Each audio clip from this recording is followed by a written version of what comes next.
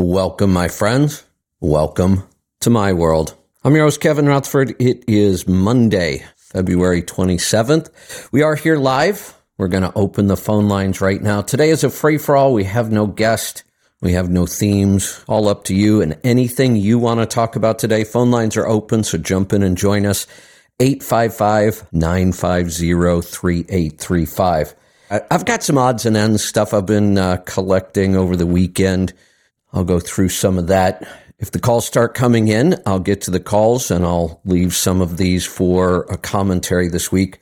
A lot of stuff going on, obviously, in the world. Like I said, this odds and ends, I'm a little all over the board. I'm just going to jump in and start on some of these. I watched an interesting video today, a guy I started following on Twitter, and his whole thing is about water testing. I guess I'm still trying to find out what his history is, but it sounds like he went through some sort of these water quality issues that affected his health, and he became really interested in it and got very involved. But I watched something that made total sense to me. I've been watching this testing of the water in East Palestine, and you watch them go right to the edge, dip something right off the surface and test it and say everything's fine. This guy has a totally different approach. He has this foam. It's called open cell foam. Still doing some research on this, but I guess the clean water can flow right through this, but it attracts toxins and heavy metals.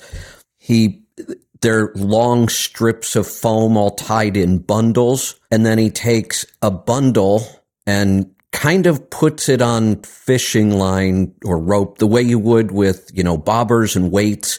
And he'll have 3 different bunches of this foam, one near the surface, one deeper down, one still further down.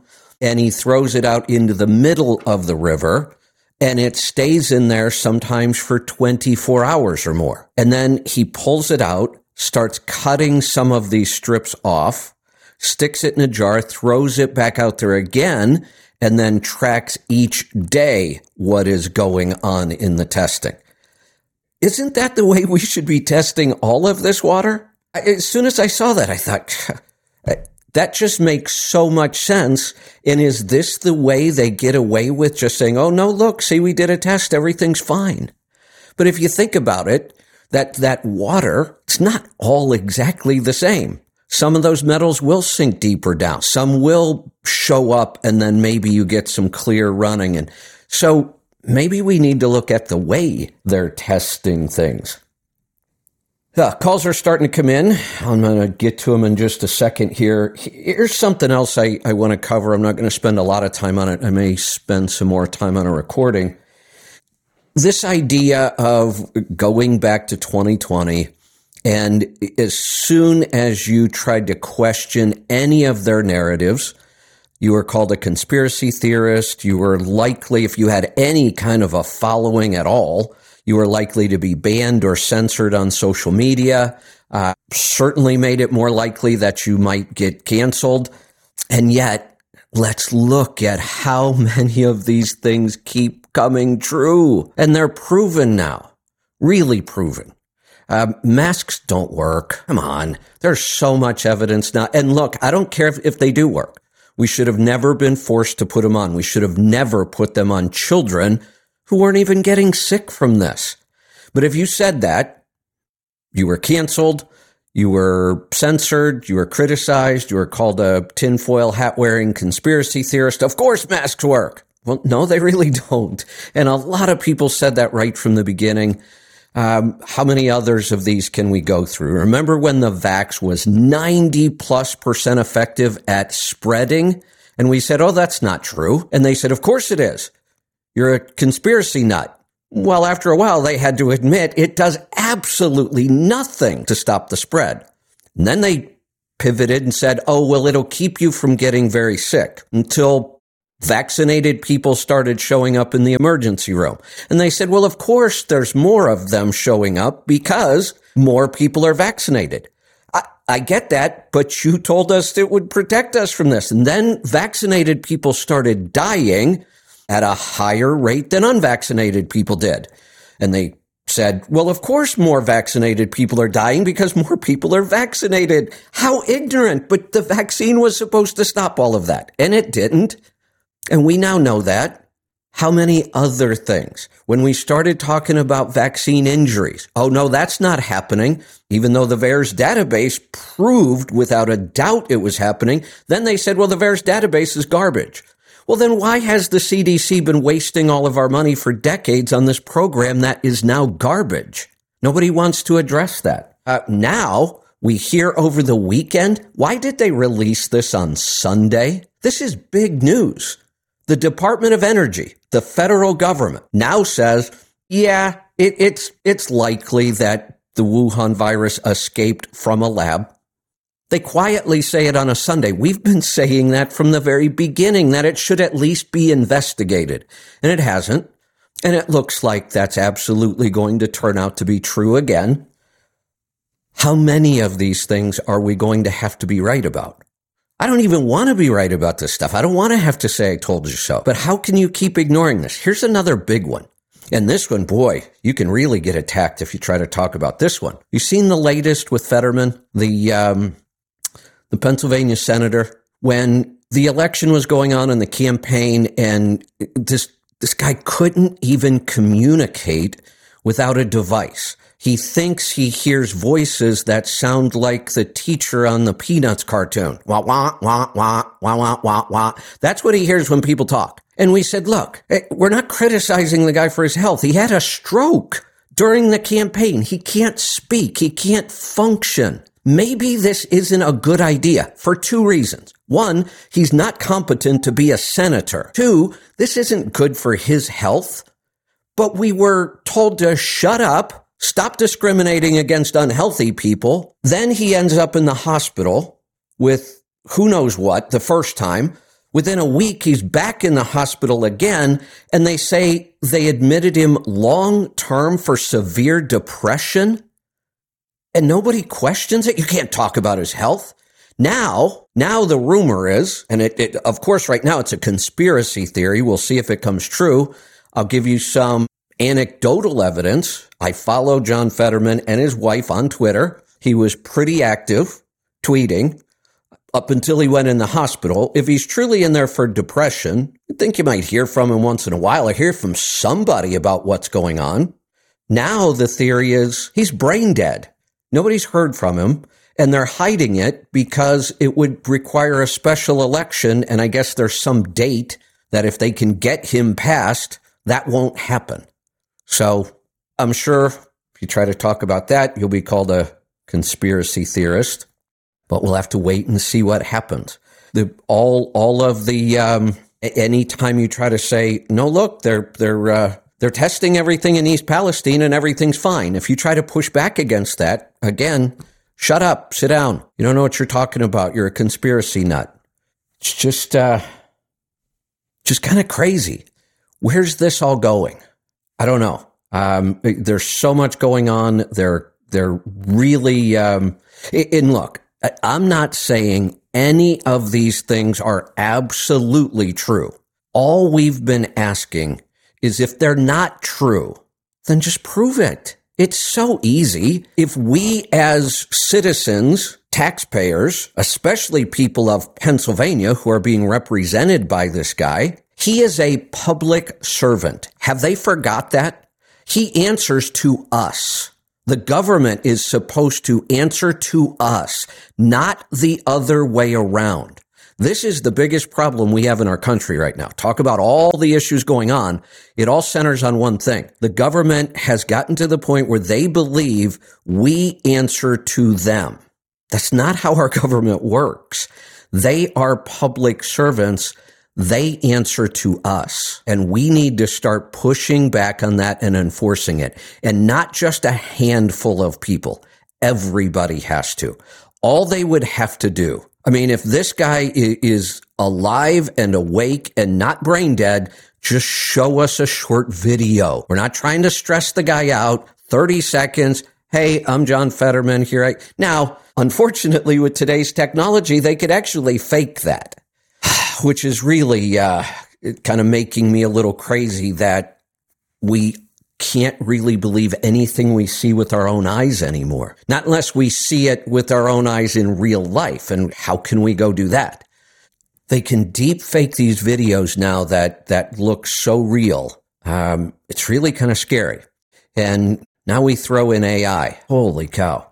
All right, I should probably get to some phone calls before I go too deep down some of these rabbit holes. But I do really think we have got to start talking a lot more about this. How many things can they be wrong about? Not only were they wrong, they punished people for questioning it. Just for questioning, you were punished and continue to be. This has got to stop, really does. And it's not going to stop until enough of us, all of us, start pushing back. And I don't see enough people doing it at all. I don't care if you don't have a lot of influence. You have influence. You have some. Start using it. Stop being afraid to speak up. That's the only way this is ever going to change. All right, I'm going to get to the phone calls. It's all up to you what we talk about today. I can go back to this stuff and talk all day long, but I'd rather find out what's on your mind and answer some of your questions or find out what you want to talk about, what's important to you right now. Pick up the phone, 855-950-3835. We're going to get started in Kevin on the air. Nevada. Ron, welcome to the program. Hey, Kevin. I just got done talking to the screener. I'll keep this a lot shorter, but there's a guy here in Nevada, Wayne Allen Root. You may have heard of him. He's pretty popular national broadcaster. Have you ever heard of him? You know who I'm talking about? I've heard the name, but I haven't ever listened to any of his stuff. Oh, okay. Well, you might have heard the name. At one time, when Mitt Romney was running for president, he was the Libertarian vice presidential candidate. Maybe that. And that's how he got started in politics. I'm sure that's where I remember his name from then, yeah. Okay. He does 3 hours a day broadcasting. He's on the USA Radio Network. And he would love your story, Kevin, about how you started on XM and then you were on Sirius. And I heard you tell a brief version of it and then how you got canceled and how you're back on the next Monday, right? Anyway, he would love to hear that story and he would love to hear, your opinion about vaccinations and all that and why you got kicked off because he does that every day. He's the most, he wrote a book called The Power of Relentless. And that's the way he is about the vaccine. Every day he's on there about it. Yeah, I'm going to go look up that book.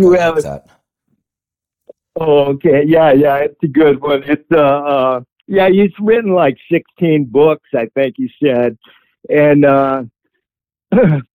but what I want you to know is the easy way to do it is you could contact him and tell him your story and see what he thinks. You'd have because you have the potential to be a regular because he likes to talk about business and all that and the trucking business is a biggie, especially in the coming days. Oh, I got to tell you, I got the book, The End of the World is Just the Beginning. Crazy, isn't it? You recommended that one, right? Yeah. I just started it yesterday. I just got it yesterday. So I just started it. Yeah, I can't wait to read it. Here's the thing. I read the book. I don't even remember why. I saw somebody recommend it, didn't know anything about the author. After I finished the book, I went back and researched the author. I disagree with almost every one of his political ideas. We're nowhere in alignment on political ideas, but it was a hell of a book. Yeah, I know, because it comes to the point where political ideas collide with reality. You know? Hey, Ron, before I forget, we get off track. Thank you for this recommendation. One of the things we've been talking about here is whether it makes sense for me to start going on other podcasts and shows as a guest. I really haven't done a lot of that. Just because we do that here. We have guests. We're busy. It's, do I need one more project? But we're really starting to consider it. I may, we're talking to the Stu Peters show. We may do something with that. This sounds like a good one. I may just start doing more of this. So I'll let people know if you know of shows or podcasts that may make sense for us, forward them to us. I may start doing more of this. Yeah. Well, Wayne likes to hear those stories, and then he also he would let you plug everything you do. And especially the trucking stuff, he does how the health stuff is. Okay. He's a healthy guy. He preaches health and all that. Everybody's got kind of a different approach to it. But, I've been listening to you. You got the best approach to health, totally simple. And I'm going to be there at the Rogue Food Conference and over there at Polyface Farms. Oh, good. That'll be awesome. Speaking of that, when is that? May 12th and 13th. No, I won't. There's no way I can travel. I can't travel that far that time of the year. We love being here in the summer. This is the garden. I'll be, we're taking our last trip this week. So we've got a trip I'll leave on Friday. Probably be on the road for a week or two. We were actually going to stay out longer, take a vacation on the road, still do the show and that. But I decided the show is in Southern California. We were thinking about maybe, doing something there, but the weather kind of sucks down there right now anyway, and it's not my favorite part of the country. So I think we're just going to go down, hit the show, make it back here, and then probably do kind of a mini vacation around here somewhere, maybe go over and spend a week or two on the coast. We'll still be doing the show. May take a break from a lot of the other stuff, but we'll see how that goes. But yeah, here's the thing. If I travel now, and I know people may think this is kind of crazy, I've been flying most of my life. I mean, the first time I flew was when I joined the military. It's the first time I was ever on a plane. There was over a year where I flew almost every week of the year. Almost. Was pretty darn close. I did that for about a year and a half. A lot of flight miles. I used to kind of enjoy traveling on plane. It gave me time to read or work with no interruptions. I really didn't mind it at all. I'll tell you what, I don't want to get on a commercial plane anymore. If you've been watching the aviation news, it is horrendous. This isn't being talked about much. We have pilots who are so undertrained. It's horrible. We have a shortage of pilots. They have changed the physical requirements. They now allow heart issues, and we know that's a problem. We have pilots dying in the plane. We have planes running into each other on the runway pretty regularly now. I'm not flying anymore. Yeah. I'm done. I just decided I'm not flying now. I'm the same way. I'm here in Vegas, and I'm going to go to Polyface Farms, but I'm just going to rent a car and drive there and drive back. Yeah, It's the best ever. Yeah, I'm either taking the coach if we go, or I'll take a train. Well, you know what? Maybe I shouldn't even take a train now that we know we have 1,000 derailments a year. What the hell am I thinking? It's starting to look. Remember when we used to say that it's starting to get like Atlas Shrugged? Yeah, exactly. There's no doubt. There's no doubt. Yeah, crazy. Hey, Joe. I can't wait. I'm definitely going to be there at Polyface. I was hoping you'd be there too, but I'm going to be there. Here's what it's going to be good. We kind of planned for this year, and then we just got jammed up with a bunch of stuff going on, and we didn't plan enough in advance. But going forward, we're probably going to take off out of here during the winter. Maybe right after the holidays. And if we were to take off in January, I don't really need to be back here till like right now, about the beginning of March. So we may start planning our years where we hit the road for a couple months in the wintertime and go do all this stuff. Go hit some of these conferences, go visit some of our partners, go research new partners. We used to do a lot more of that. I want to get back to that. So that may be how we figure it out. Yeah, I think that's a great idea. I'm looking for a sponsor too for my project, Chinatown Band. Okay, it's about God and music. Okay, and nothing else. That's interesting. Okay, it's totally focused on God and music, and when I say music, live music. Got it. And I'm going to see where it goes. It's an idea for the new future that's coming. Yeah, it's going to be live music because people love live music. They just don't know it. There's something really powerful about live music. I agree with that. Yeah. So that's what my thing's going to be about. But anyway, it's going to be at Polyface Farm. That's what I'm going there. That's what I'm going there for. Warming up right now. Excellent. All right. Well, you can be our official reporter for the event. Okay, I'll do that. There you go. I'll see how it works out. Yeah. I'll do that. Good. Okay. I look forward to it. Good talking to you. All right. Thanks, Ron. Okay. I'm going to go look up that book. Phone lines are open. I'm surprised they're quiet. Usually once we go to the calls, they start lighting up. So if you want to jump in, lines are wide open, 855-950-3835. It is a free-for-all today. Anything goes. Anything at all you want to talk about, a question, a comment, a topic, jump in and join us. Here's one. There have been an awful lot of people in the last couple of years that have kind of come to notoriety of some sort, people we may not have heard of otherwise. And it was kind of hard to keep up with them all. Like, he talked about this guy was one of the libertarian candidates, and I knew I had heard the name. I didn't know he did a radio show or wrote a bunch of books, so I'd like to go follow him. There was another name I kept seeing and wasn't really paying attention to who he was or what he did. And I was going through, I'm doing the Wim Hof training to become a certified Wim Hof trainer. The problem now is that in order to finish it, I have to go to a live event somewhere for the final part of the training.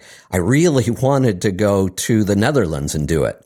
I've actually got a friend here in town. He started doing a bunch of work for us. He's a master carpenter. Now he's become a friend. He's keeping me supplied in duck eggs, and he's from the Netherlands. And we actually talked about, taking a trip, going over there, except I'm not flying. I'm just not doing it. Call me what you want. I don't care. I've looked at the evidence. Doesn't make sense to me anymore. It's not that I'm afraid of flying. Like I said, I flew every week for over a year. Just not doing it anymore. Just doesn't make sense to me when you see how bad the standards have slipped in that industry. I'm just not going to do it. So I don't know if I'll finish the certification. Occasionally they run some live programs here in the U.S., and if I can do that, I will probably do that.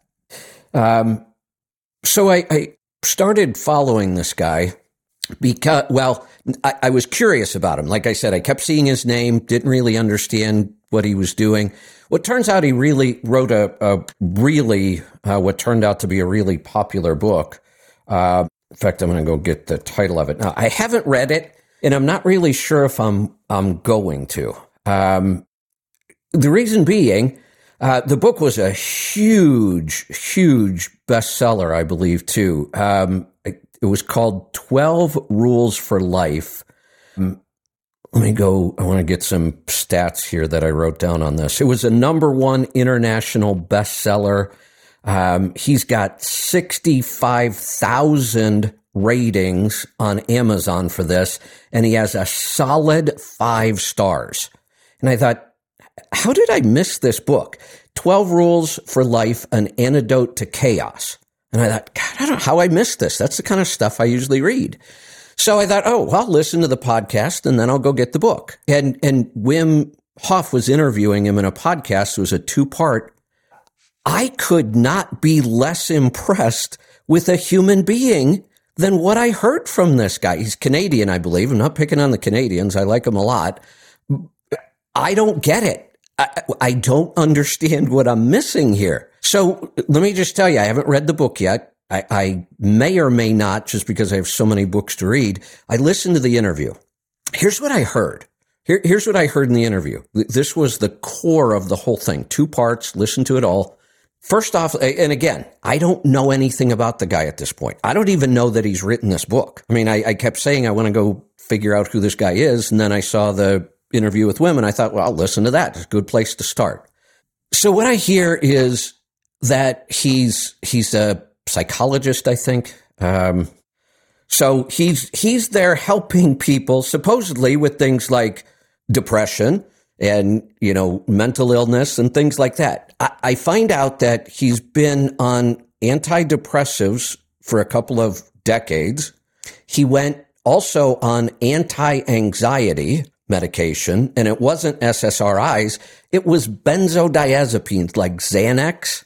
He was on those for extended periods, years, and the withdrawal trying to get off of benzos, I've heard that it can be worse than opioids. He claims that the withdrawals from the benzodiazepine, Xanax, were so horrendous they did massive nerve damage to his body. Now, I'm not sure that that's even medically correct. I know they can do lots of damage. I've never heard of this type of nerve damage that he was describing. He might be right. I don't know. But he claimed that it was so bad that just recently he was down to 5% function in life. Like, couldn't get out of bed, bedridden. And then he starts talking about, now Wim is trying to work with him on this with breathing and cold exposure and all the things Wim Hof does.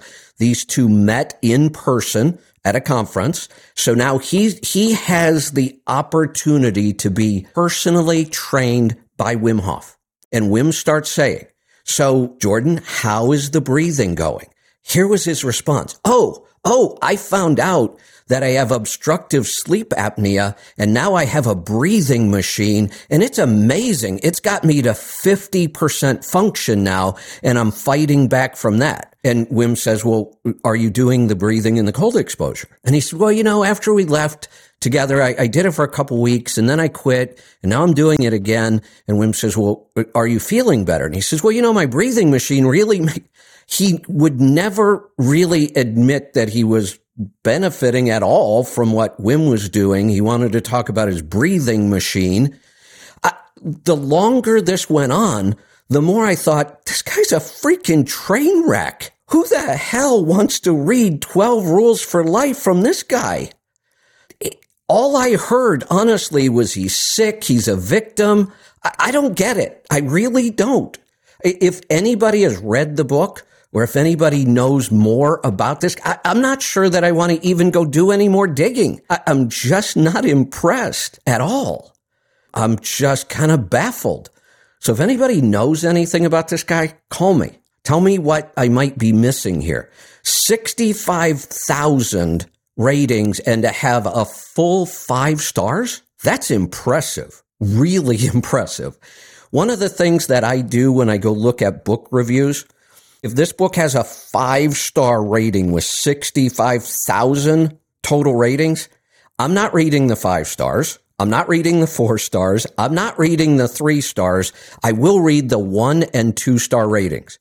And honestly, by reading those, they all kind of agreed with what I just said. Like, this guy wrote a bunch of crap that sounds really good, I guess, to people, but in reality, it sounds like a load of shit, really. I'm wide open to hearing how I might be wrong on this, because I'm wondering how I could be so wrong. But I just don't get it. So I'd love to hear from somebody, maybe some of my Canadian friends up north. If you know more about this guy, let me know. What am I missing here? Let's get to some calls. They're starting to come in. we'll head off to Texas. Fred, welcome to the program. Hey, Kevin. Well, I actually do know quite a bit about Jordan Peterson. What am I missing? I did read that book, and I read the adjacent book. Okay, so you're right. It is for guys that are our age. It's not really a book, and he's not really a guy for us.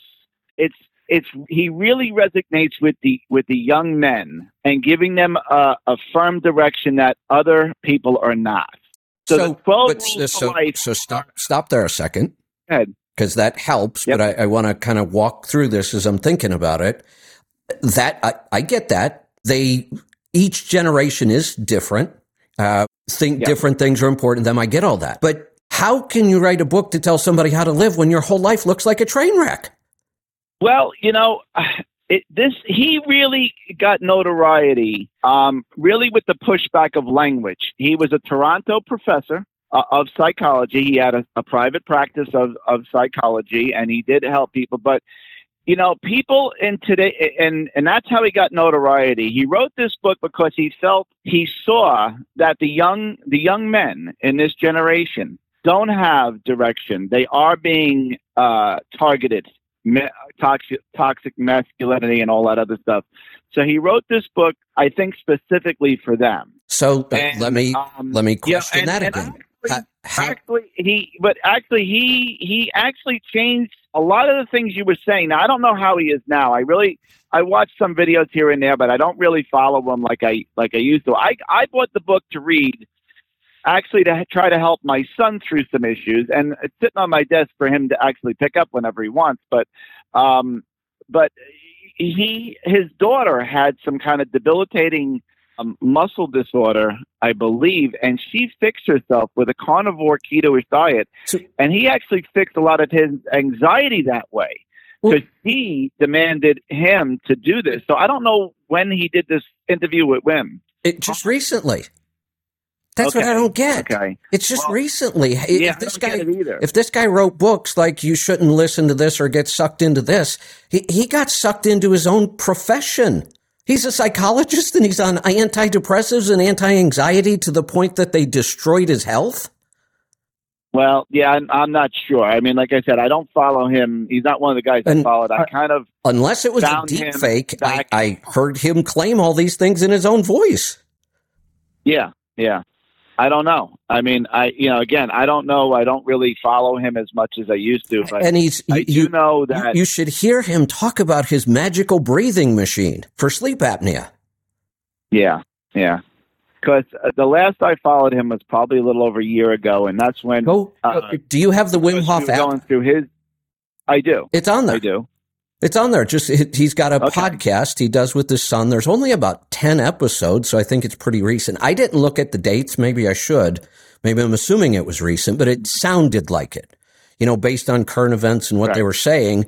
And I think Wim Hof's podcast is new, and these 2 episodes are I think they're the newest of his stuff. I guess I should have checked the date to be sure. So if somebody wants to check the date and let me know, but anybody who has the Wim Hof app, you can go in the app, find the podcast and listen to it. It's right there, 2 parts.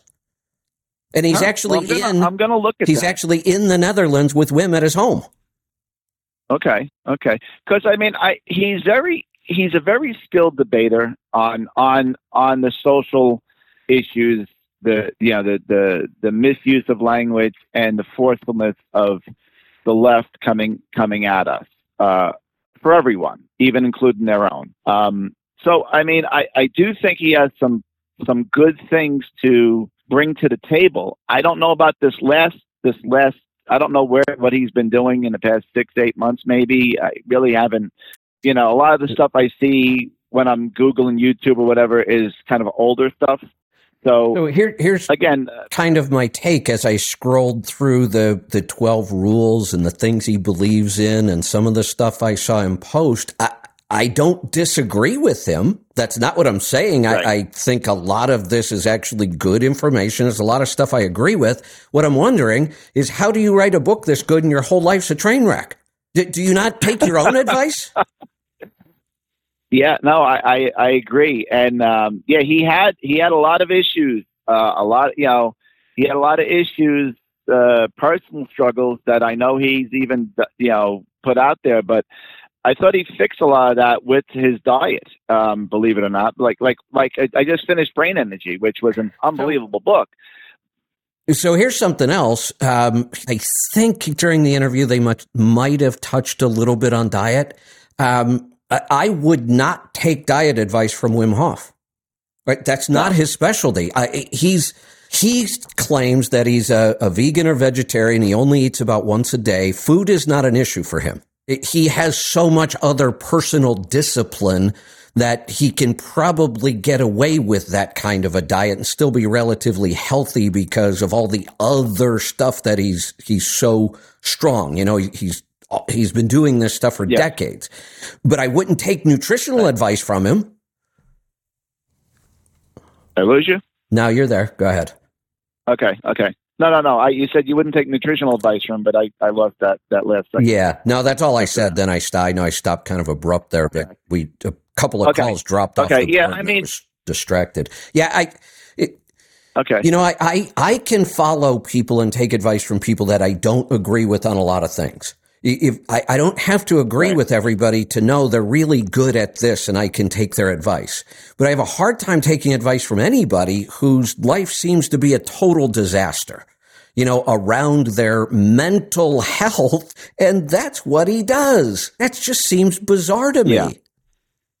Yeah. I don't think he's clinically practicing anymore. Not that really makes a difference in the conversation we're having, but, you know, like I said, I believe it's a great book for any young male adult. I think from adolescence to maybe early 20s, I think they can get a lot of things that they're lacking today. And we've had certain conversations over the last, couple of years about how they're demonized and how they're, I feel that we should be raising up all of our youths, women and men, together. Rising them up and trying to make them prosper and assimilate to life. Absolutely. And right now, everything is geared towards women, which I'm okay with gearing things towards women, but we have to help the population. Men and women need each other to survive and sustain the culture and sustain life and to keep this earth spinning around, So, weak men don't help our situation. No, not at all. If you start to look at the big picture and you try to put it all together, what were the lockdowns, the vaccines, the masks all about? Are they about control? If they're about control, then you have to figure out how to eliminate the alpha males. Yes. Because if you don't do that, you won't be able to control the population. Now, it's actually kind of interesting to see. Again, Twitter has really opened my eyes about a lot of things. I'm really glad Elon spent a couple bucks to buy the place. What I'm actually seeing are a ton more alpha females, which is fine. I don't care. Anybody step up and lead. Yeah.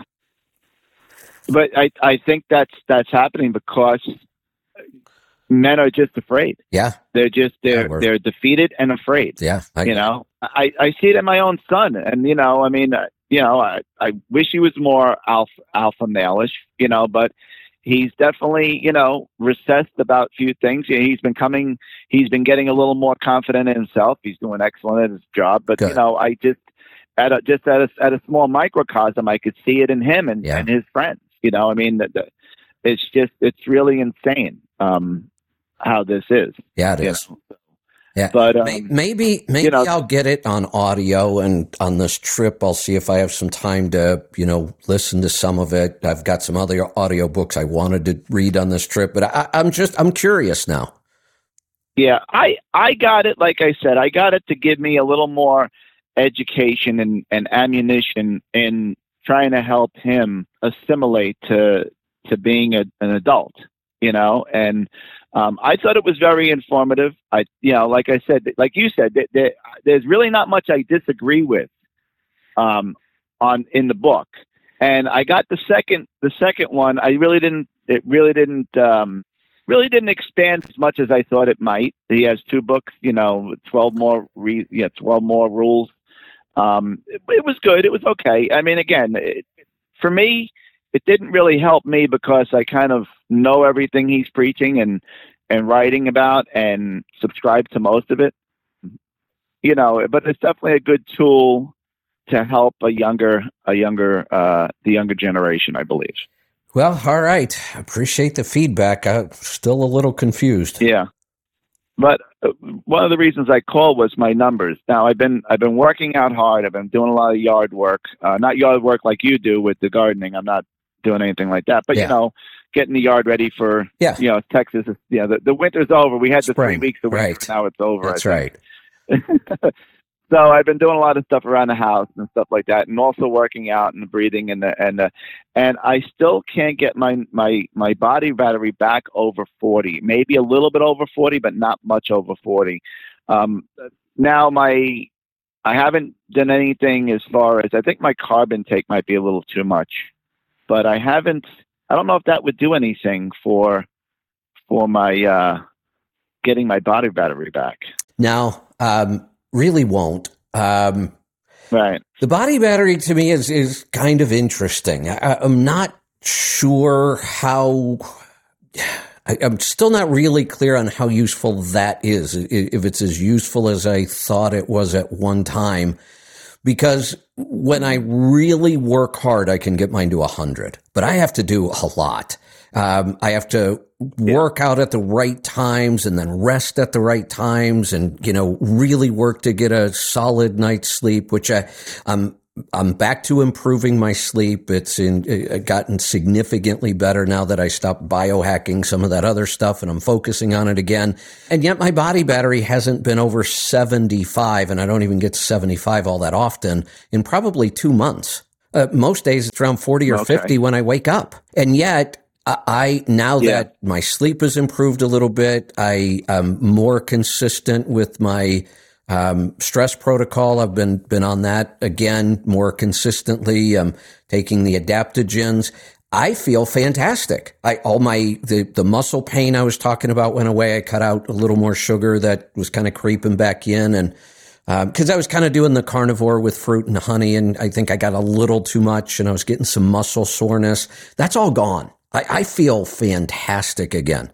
And I'm not getting tons of sleep, 5.5 or 6 hours a night, but it's better than it's been in a long time.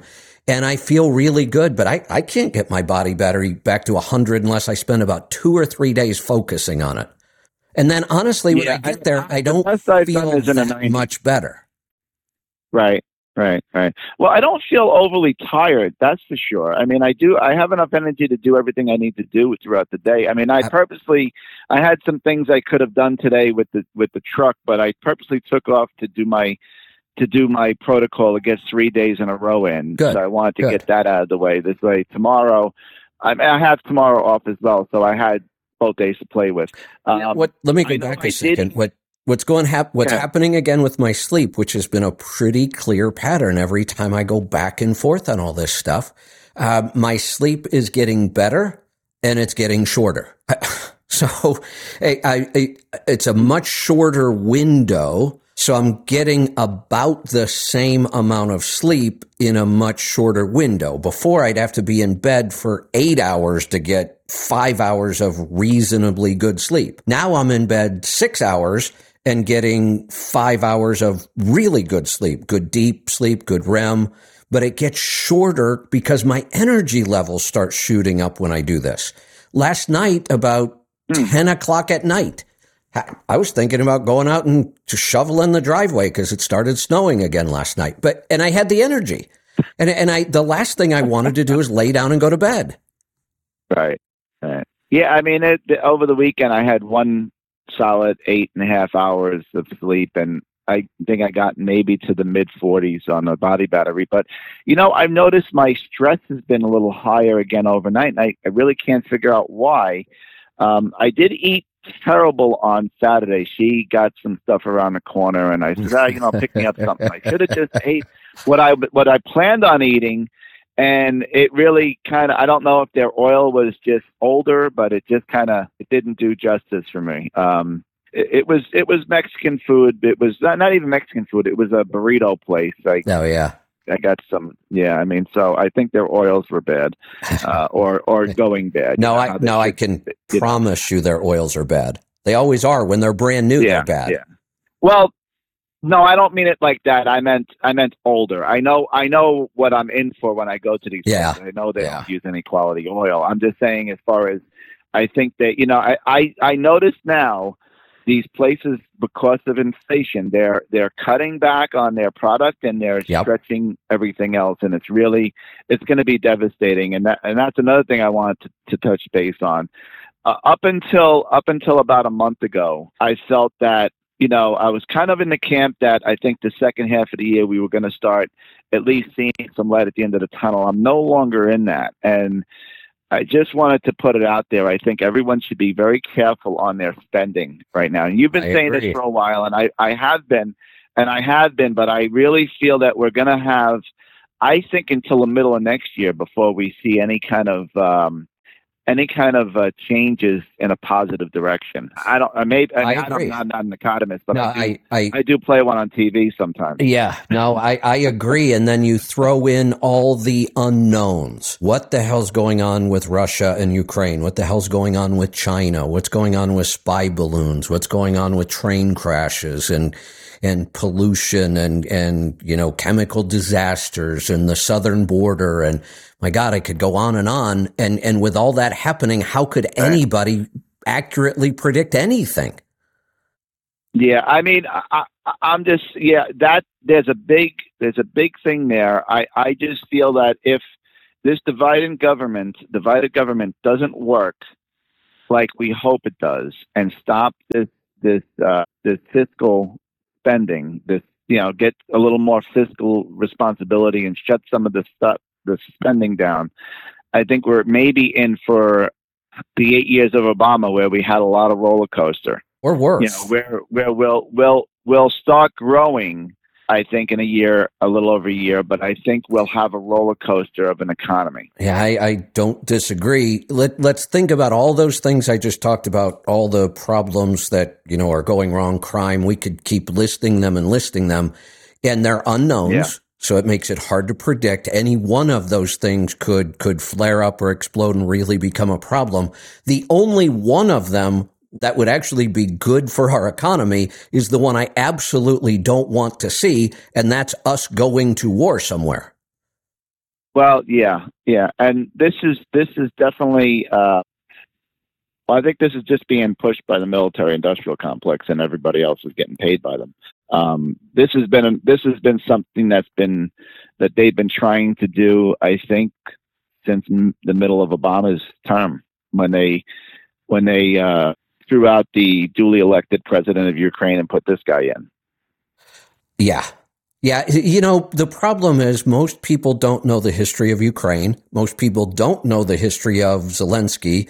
And all they know is what they saw at the very beginning. Here's what I'm wondering. Yeah. Do you remember at the very beginning, every time we saw him, he was in combat gear hiding somewhere because they were trying to assassinate him? Why did that go away? Why does he just wander around the streets now whenever he feels like it? Kevin, it's hard to be that tinfoil hat guy, but I don't know. I think there's a lot more background stuff going on here. I watched a lieutenant colonel over the weekend who was talking about how they've been provoking Russia, and Russia came into Ukraine to help the Russian-speaking eastern part of Ukraine. And that's how this whole thing started with the Donbass region. Now, I don't know anything about Ukraine. I never even saw it on the map. I'm just, these are guys who live, breathe, and eat military. And he was given a history lesson in the 3 or 4 minutes he was on the show.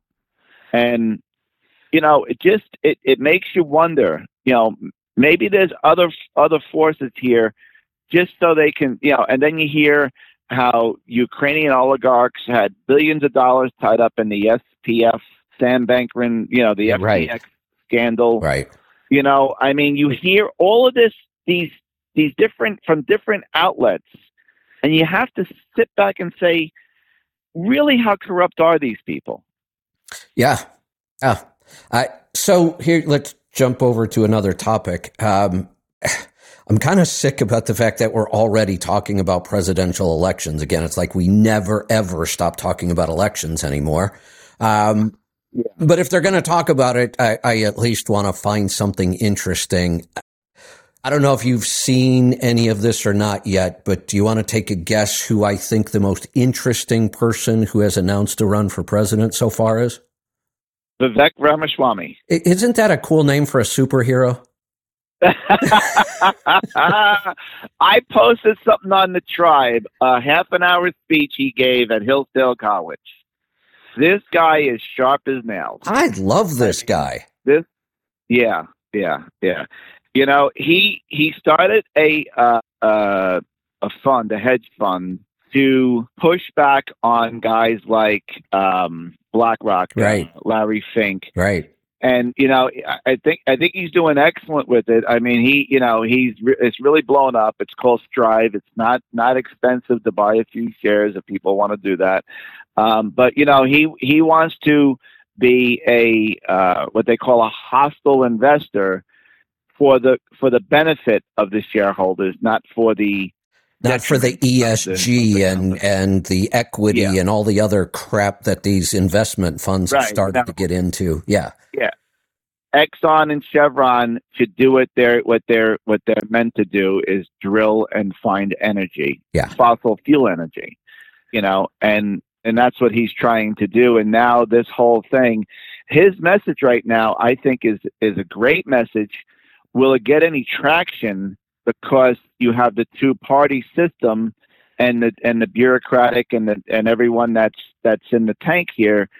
Kind of what happened when Trump got elected. He had no power because everyone kind of undermined him. So, you know, I love the part where he wants to kind of cut the head off the snake and gut all of these departments of all the people that are useless, like the Faucis and stuff like that. I loved his post today, and I don't know when he did it. I just happened to see it today, about eliminating a bunch of alphabet soup in the government. I've been saying that for years. Yep. We do not need a federal Department of Education. That's the first one to go. The EPA is a disaster. Yep. It should be disbanded, and we should start over. I'm okay with having a federal agency that oversees that kind of stuff. But the EPA is a train wreck in itself. It's got to go. And that's one of his top priorities is eliminating these government agencies that they now use to control us. We don't get to vote for those people. They should not have this kind of power. Well, that's his biggest it should be. That's why I like this guy. It's like I want the people that we elect to run the government, not the bureaucrats. Correct. And that's what's got to go. I don't even know that I heard Trump say that much. No. I do. I have read something. I don't know where it is. If I could find it, I'll definitely forward it to you. Well, I saw an interview with General Mike Flynn, who was lambasted and kind of they just sued him and investigated him, and they broke the guy. His plan, from what he says, and I don't think he's a liar. Guy's been around the military, intel, and the private intel sector for 30 some odd years. He had a plan with Donald Trump to take the whole intelligence apparatus back to pre-World War II levels. That's another good move, and that's why I believe he was crushed. I'm gonna make a prediction. For the most part, Vivek has been flying under the radar, kind of. A lot of people don't know who he is; they haven't heard of him. That's changed now. Obviously, he announced he is running for president. I actually found that a little shocking, but I love the fact that he is. Here's my prediction. we are going to find out that he's probably, well, it won't be true, but we're probably going to find out something like he's a child molester. He's got some, huge corruption scandal in his back. They're going to come after him. I think he's too impressive for them not to go after him. Yeah. Yeah. He definitely put a target on his back when he announced the other night. Yeah, which is what we all have to be willing to do in our own little way. I don't mean we, all have to go run for president. We all have to be willing to stand up and say, I've got a target on my head, and that's just the way it's going to have to be. We have to fight back over this. Well, hey, I'm gonna switch gears real quick. Don't you pull a tanker? Yeah. Or did you at one time? Yes, I do. Okay, I thought so. Yeah, I do, yeah. Are you familiar with hazmat in tankers? Much of it, rates and that kind of stuff? Oh, yeah. I've been doing hazmat since 1989 on and off. Yep. So I posted today, there's a report that we have 25% too much capacity in the over-the-road market right now, which I'm trying to warn people. Okay. That's big. If there's 25% too much capacity, we're going to see a huge shakeout coming.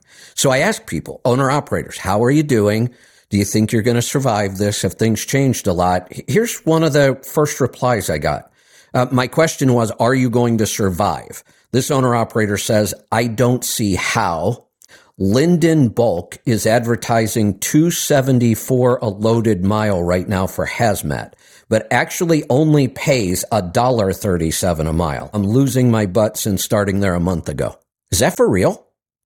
Well, I don't think so, because I know a lot of the bigger carriers. I'm actually friends with a couple of owners and prior owners, and I know that at one company who has 300 of their own power units, about 2,000 trailers, and they have a multitude of owner-operator leased operators onto them. They're company guys. Their company guys are making $1 a mile. Their company guys are making $1 a mile. Their owner-operators with the fuel surcharge are averaging about $2.40 a running mile. Okay, and that's a leased operator. They take care of all the expenses. The only thing the guys have to do is their maintenance, their fuel, and their tags. Well, they cover the IFTA. They cover all the insurances. Oh yeah, and if you go with the bobtail insurance through them, it's only about $75 a month. I was there. I know their whole setup. Well, and I don't mean to just criticize people over this kind of stuff, but there's something else that's telling here for me. It's his final sentence: losing my butt since starting there a month ago, and he doesn't think he can even stay in business. Look, you have to be, and it's not like he hasn't worked in a month. He's working. Yeah. And if your business can go south that fast in a month, then why are you still there then? Well, that's the thing. People want to cry and blame everybody around them. I know. Here's another reply that I don't even understand. Was doing great. This is a whole different person, by the way. Was doing great and set up for the downturn, but not having a working CPC for 4 months put me into a company truck. What is a working CPC? I'm racking my brain. I can't figure out what the hell that is. No idea. Maybe it's the computer in the truck? I don't know. I've never heard those letters. Maybe he meant CPU. The U is nowhere near the C on the keyboard, so it wasn't a keyboard. No, I know. Right? I know. I don't understand. I don't understand that either. Yeah. Now being on the other side, because I'm running my own authority and I'm in the tank world, I have talked to brokers, had a nice conversation actually Saturday morning. This young kid in a fairly good sized broker, he's always emailing me. He actually had a nice conversation with him Saturday morning of all places, and he said that there are some of these bigger companies coming into these skippers and giving them deals, like $4 to $5 a running mile, I guess, but they have fuel surcharges and everything else involved in that, which brings you down to $2 a round trip because a lot of tank work is that's what I'm wondering, right? It's 50-50 a lot of times, yeah. Yeah. So I mean, I I have it on both ends of the spectrum. When people call me for quotes, I give them quotes, and they're like, "Oh, we're looking for this," and I'm like, "Man, I see flatbed work on the board for that." I'm saying to myself, I don't go back at these people because listen, it's what the shippers. It's a shippers market. I am grateful for the little niche that I've kind of found here. That's why I have a lot more time on my hands, because there's a lot of work out there I just don't want to try to do or get involved in. And sometimes it's logistics for me, because I have certain loads already for next month already on the books. I can't take a load that comes up that takes me past that, past that date. So sometimes being a one truck guy, it hurts me, because I'm trying to build this little niche I found and trying to build it into something a little more, because there is more work there I'm trying to get a handle on. So I'm sacrificing on one hand, and I'm losing, I'm gaining on another hand, hopefully. Right. You can understand. Yeah, sure. Absolutely. But I do. But again, then there's other places I put out rates, and they're like, "Oh, great. Yeah, come do the work." And I can do it. And so, I don't, we're in such a unique atmosphere right now because of the transitioning between a carrier system to a shipper system. With, and I tried to talk to a guy, said, we don't have to give back everything that we've gained over the last 2.5 years. We have to kind of come back to a reasonable rate to ship stuff with, but we don't have to go back to 2018 rates either. Yeah. So I think people are having a hard time with that as well. Yeah, I think so. Hey, Fred, the calls are starting to pile up. Great stuff. I'll talk to you again real soon. We're going to head off north of the border. Ron, welcome to the program. Morning. What's on your mind today? It's that time of year again. It's that time of year again. I got the email saying my dog is up for his vaccination. Yeah, I've stopped doing all of that. Yeah. I'm not doing it Last anymore. year I was told, he needs the Bordetella, it's the kennel cough one, and then a month later he ends up getting kennel cough. I think back to, I've always had dogs. I grew up with dogs, had a dog the whole time I was growing up. Didn't have a dog for a couple of years while I was in the Army, then actually moved off post, and as soon as I did, I got a dog. I remember clearly our dog, any of the dogs I had growing up, I didn't even know what a vet was. We never took a dog to a vet that I can recall. I don't remember any getting injured. I think then if something drastic would have happened, we would have taken them, but no vet visits, no vaccinations, no nothing, and they were fine. I mean, they lived the normal lifespan for their breed, and they were healthy, and they were just fine. That's what my dad said about the farm dogs back in the day. Well, and the farm dogs would have been even better off. Although, honestly, now I just thought about this. I was thinking that, today my dog should be far healthier because I feed him so much better. But honestly, I don't. We never bought dog food. The only thing our dog really ate was meat that we were eating. I mean, we didn't give it junk food or potatoes or, carrots or whatever some people feed their dogs. It got like lunch meat. My mom would cook liver. If we had chicken that night, the dog got chicken. I mean, the dog just ate whatever protein we ate. Now I think about that. That's how dogs should live. Yeah. Dogs aren't vegetarians or omnivores. I mean, I even hear vets say dogs are omnivores and cats are true carnivores. And I wonder, where does that come from? Dogs are carnivores, aren't they? Wolves are certainly carnivores, and all dogs are descended from wolves. Why do we think dogs should be eating vegetables? Yeah, a couple of years ago, they had the one report that said something about if they went grain-free, that would make them sick, like they needed to have this grain or something. So how did they ever get that in the wild? Exactly. You can't eat grains. They have to be processed. Yeah, I never seen one in the field chew a stalk of wheat. No, never. No, so they're carnivores. I don't know where this whole idea that dogs are somehow omnivores came around. Now, I will say that occasionally my dog loves to eat berries right off the bush. I don't think that makes him a non-carnivore, though. Yeah. The one good thing that vets do have, if your dog is sick, they do ask you what you're feeding them, and that's something our traditional human doctors don't do. That's right.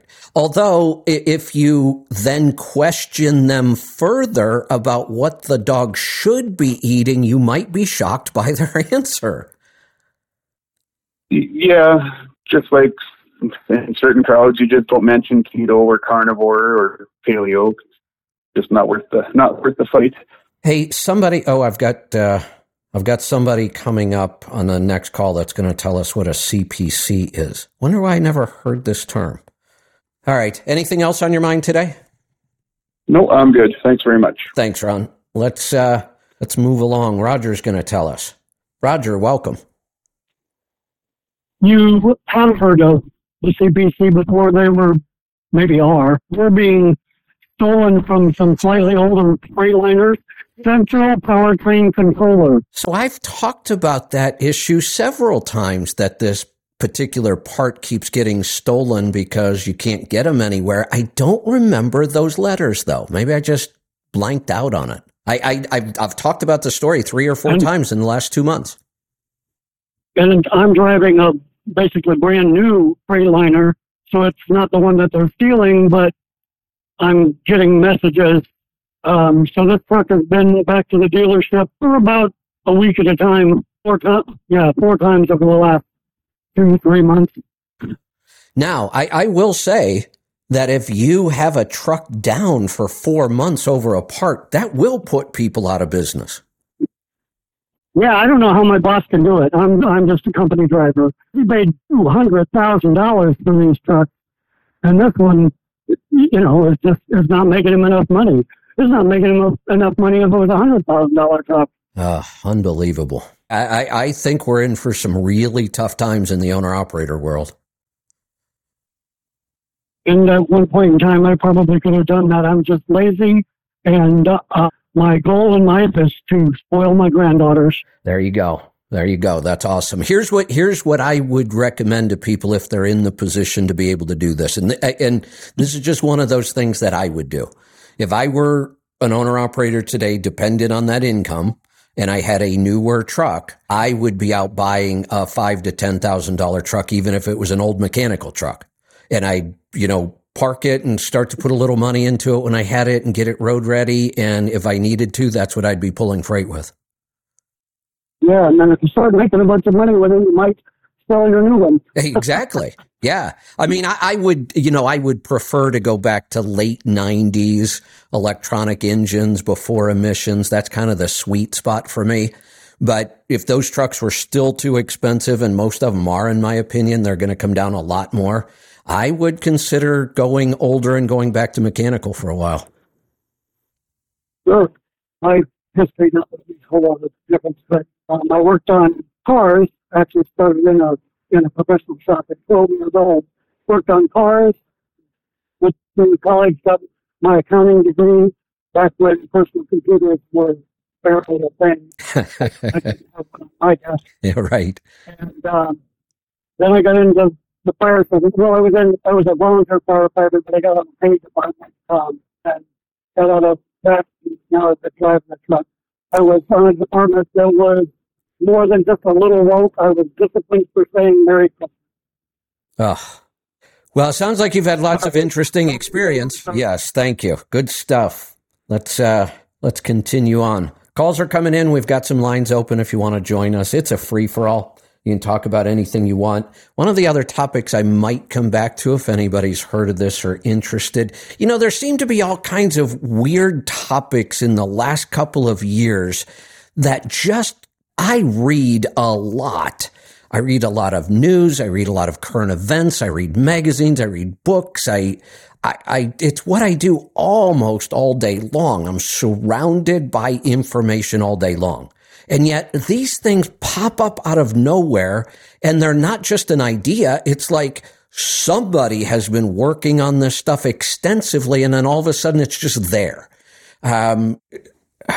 Things like CRT, critical race theory. Where the hell did that come from? You'd never come across it, and all of a sudden we find out it's in our universities, it's in our schools, it's in our our businesses, our big corporations, this whole equity thing. The first time I heard equity, all I could think of was equity in an asset that I have, equity in my home, equity in my business. I didn't know equity was some social justice term.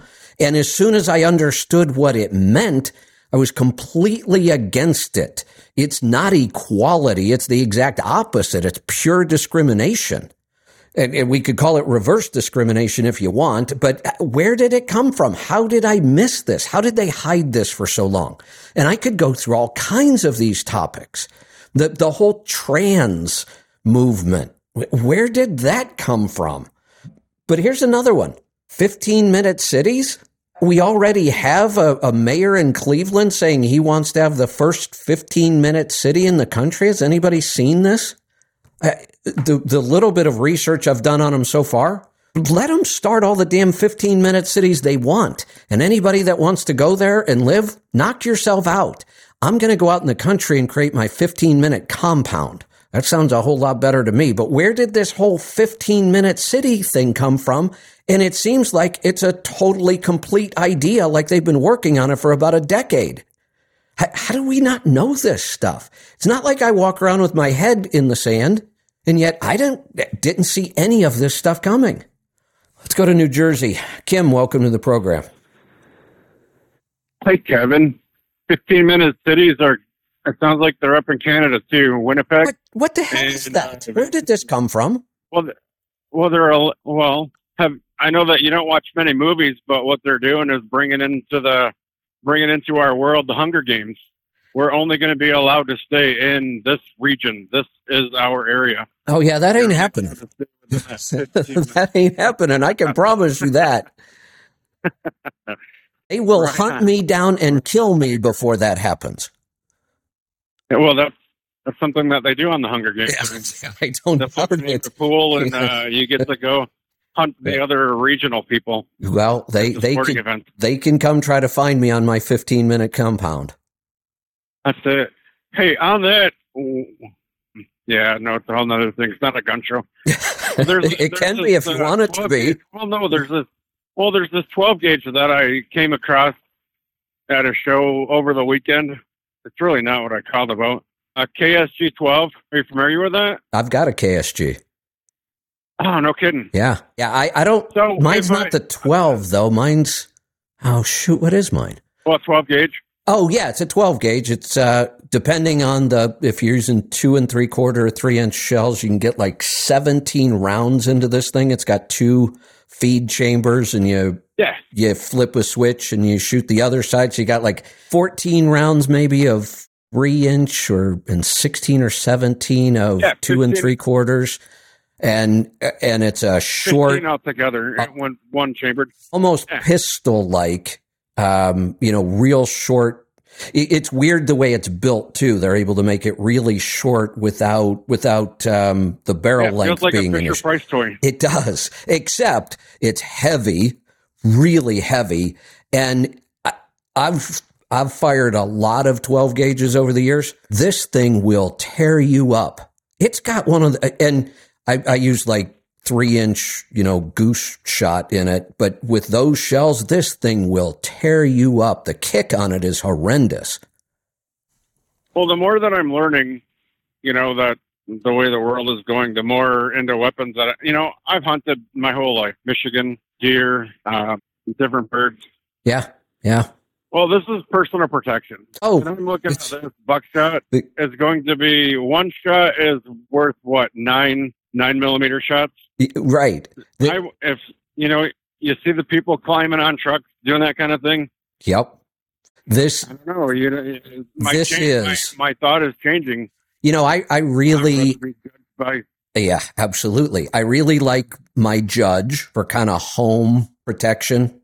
The 410. 445 or 410, right? I can shoot 410 shotgun shells out of a pistol, and they make something for that gun called home defense rounds, and they've got a 4 BBs and then a silver plated disc and then 4 BBs and another disc and more BBs and another disc.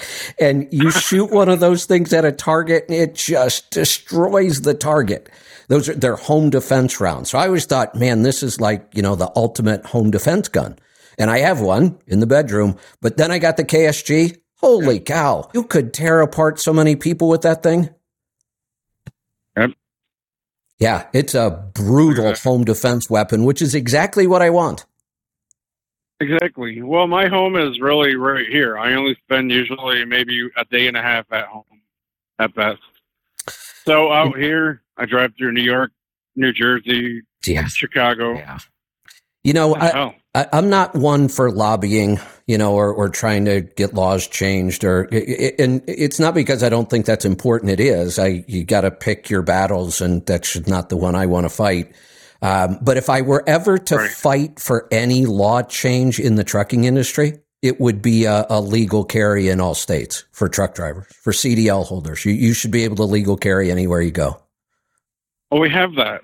It's called the Second Amendment. That's the second one. Kind of how I feel, yeah. And people over the years have called me and asked me, do you know what the rules are for weapons and the gun and where can we go and what states do we have to do this? And I said, I don't know any of those laws and I don't want to know them because I've already decided whatever those laws are, I'll break them. So why do I need to know them? Yeah. Why would I waste my time paying attention to them? I have decided I'll take a gun anywhere I damn well feel like taking a gun, and I'll suffer the consequences if I have to. So I don't really care what the laws are. Yep. I agree. So my real question is about this new Garmin diesel watch, Instinct 2. Yeah. Now, with truck drivers, well, with me anyway, I deliver frozen LTL, like 5-6 pallets here. Then I go to another place, 5-6 pallets. Yeah, I used to do that. Yep. I mean, I'm not LTL like, Expo or UPS or any of that. No, it's truckload. But I just mentioned the other day that I at one point had contracted trucks with Aldi in Ohio when they moved into that area. This was way back when. And we used to do frozen LTL. Yeah, we did frozen LTL loads. I'd leave with a truckload and I would have 5 or 6 or sometimes even 10 stores all around Ohio from, Northeast all the way down to Cincinnati. And I would pedal that route. And then I'd usually grab a load of bread out of a bakery in West Virginia and go back. Okay. So I'm not sure on the perimeters because I don't sleep the same. It wants you to set like 10 p.m. to 6 a.m. and that's your sleep window. Well, that's not every day is different for me. So when I go to sleep, it'll be like 4 hours. Okay, it registers that everything is great. And then I get to another shipper and I'm not going to be unloaded. So I crawl in the bunk and there's another 2 or 3 hours. Well, it adds them all together. So on my sleep, it shows that I have 20 hours of sleep, 18 hours of sleep. Well, I'm not sleeping that much. So here's what I will tell you. I love the Garmin watch. Without it, I would have never learned all of the issues around stress. We were wrong about so many things. I've been able to prove it. Now, the one thing I've been saying for quite some time, even though I still track my sleep and I look at it, I don't think we've got this figured out at all. And it's not just Garmin. It's every sleep tracker I have. There have been nights where I've used like 4 or 5 different sleep trackers on the same night. One that's built into my bed, one that's, on the side of my bed. And that's actually the most accurate. I've got this device that sits on the side of your bed. It's pointed at you. It doesn't touch you or anything. It's the most accurate. And they've even tested it against sleep tracking in a sleep lab. And this was the most accurate device. So I've got that one. I've got multiple wearables. The thing is, they never agree with each other. So I just don't think we have the sleep tracking right at all. I had a device the other day that I woke up, went down, just didn't even get a cup of coffee. I just sat in the chair and started reading. And it registered 2 hours and 30 minutes of REM sleep. Well, REM sleep should be the easiest thing to track because when you are in REM, you are paralyzed. Your body does not move. It can't. There's even a condition where some people will wake up and be awake and alert, but their brain is still in REM mode and they can't move. Why can't we track REM better if it seems to be that easy to track? But we can't. I just don't put much faith in any of this sleep tracking yet. And I still do it. If another device comes out tomorrow, I'll probably get it and test it. But I'm not seeing where the sleep tracking is all that beneficial. Well, doesn't the sleep tracking tie into the HRV? Yes and no. Your sleep can affect your HRV, but HRV is a totally different measure. We can measure HRV when we're awake or when we're asleep. HRV is simply measuring the time in between beats of our heart. It really doesn't have anything to do with sleep other than sleep affects HRV and HRV affects sleep, but they're measured two totally different ways. Oh, okay. Because I'm looking at like every couple of days that I have 18 to 20 hours of sleep that my watch says. My HRV, well, it hasn't come on yet because my watch is only a week old. Right. Takes a while. So I don't know what my HRV is just yet. Yeah. Either that or when I'm listening to audiobooks and I'm just driving down the road, I must be in a REM situation. You might be. Calm where I'm you might be very calm at that moment. I've talked about the fact that when I race on my Xbox, for some reason, my stress drops below 10, which seems bizarre, but it does. Well, what if I set my perimeter for 1 minute? I don't know. So instead of having a window. Yeah, I don't know. I really don't. I just... Your Garmin guy come back on? I don't think we have him scheduled, but we could get him back on. I mean, he's always available. We usually wait till they have some sort of software update or some new product announcement or something. But okay, he's agreed to come on anytime. I want to get used to all the activities of the watch all by itself, so I just downloaded one of the apps. The next app, I guess, has your X3 bar workout. Right. So I have to do another app to get to that. There are. I wanted to make sure that I understood all this stuff that this does, because that's a good idea. Watch that tells time. This one's a pretty. Yeah, I've said that the toughest part about this watch is the learning curve. It does so much that you really do have to sit down with the manual or go watch the videos and just work your way through each feature. And it's a good idea. I think you're right. There's 2 different software programs we can use with this, 2 different apps. One for a lot of the basic functions and then one specifically for all the trucking functions and my workouts, and a couple other things are on there. So I found another thing that it doesn't do very well. It will put me into riding a bicycle. And as bad as these highways are, it looks like I'm riding a bicycle for 10, 11 hours. And the watch connects to my wife's watch. And I don't know. They're kind of linked together somehow. If I have a heart attack, she's able to see my emergency contact on the watch deal. So she's like, when did you get a bicycle? What are you talking about? Is it when you're driving? Yes. Yeah. When I'm driving. We something I noticed yesterday, I had one of those days where I needed a lot of downtime. So I actually did do a bunch of racing on the Xbox yesterday because I get downtime. My body battery goes up even though it's the daytime. But I at the end of the day, I'm looking at my steps. I'm like, how the hell did I get so many steps? And I realized if you've ever played racing games on an Xbox where you have the steering wheel and the pedals, I have the race chair. I've got this whole really cool setup.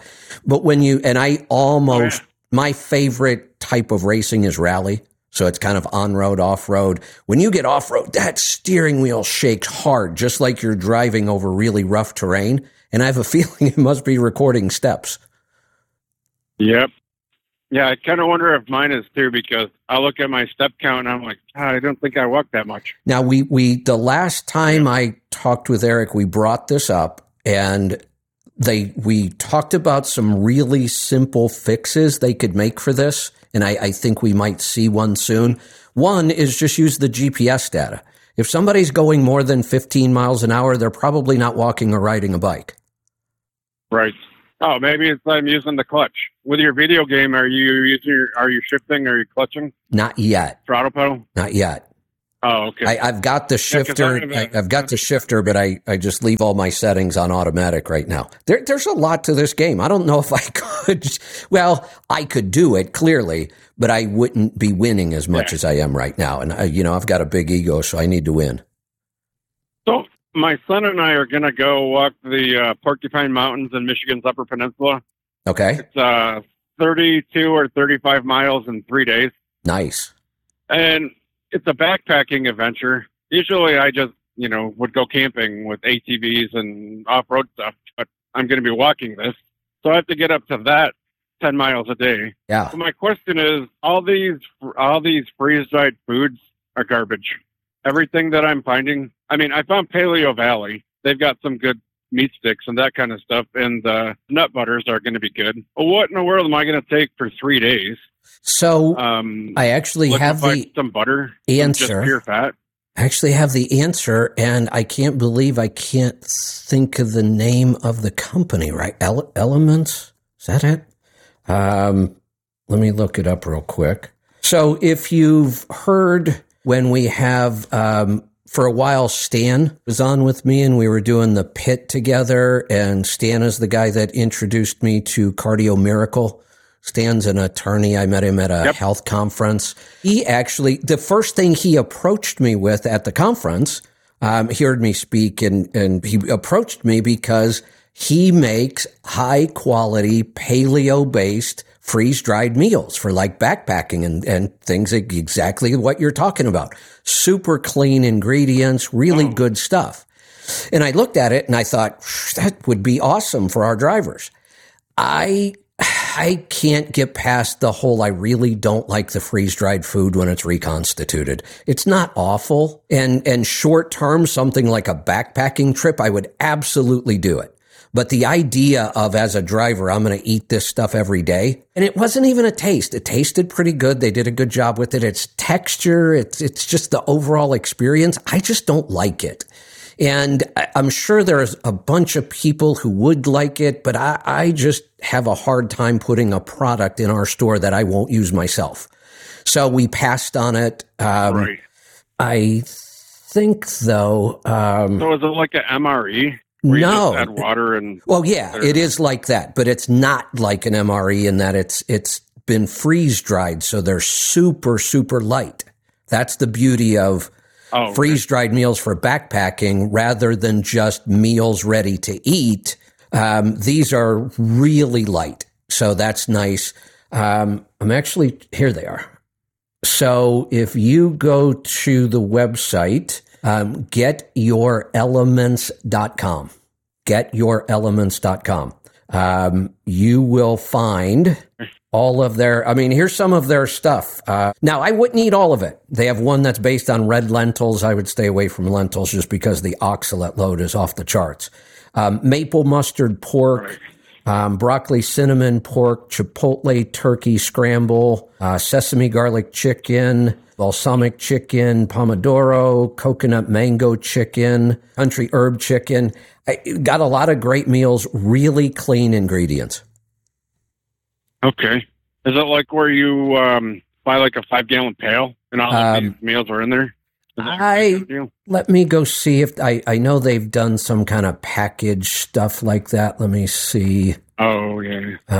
No, they have something like starter packs. These basically, even the starter pack it's just a variety of meals, but they come in each individual package. They don't come in a big tub. Oh, okay. So you can buy one of each if you want. My Patriot Supply. Their ingredients are not all that clean. I've looked at theirs. No, they're not. Right. Yeah. Right. This is... Yep. Let me just give you some examples of, hold on a second. Let me go back to one of the meals. The maple mustard pork was actually one that I probably could have eaten. Let me find the ingredients on this one. So freeze-dried, cooked, seasoned pulled pork, butternut squash, maple sugar, dried egg whites, ground mustard, onion, garlic, salt, black pepper. That's it. All ingredients that I have in my kitchen. Yep. Yeah. Just add water. You're good to go. Yep. And I assume that just one meal a day will be sufficient. I have, for me, I work with Dr. Jack, and I have his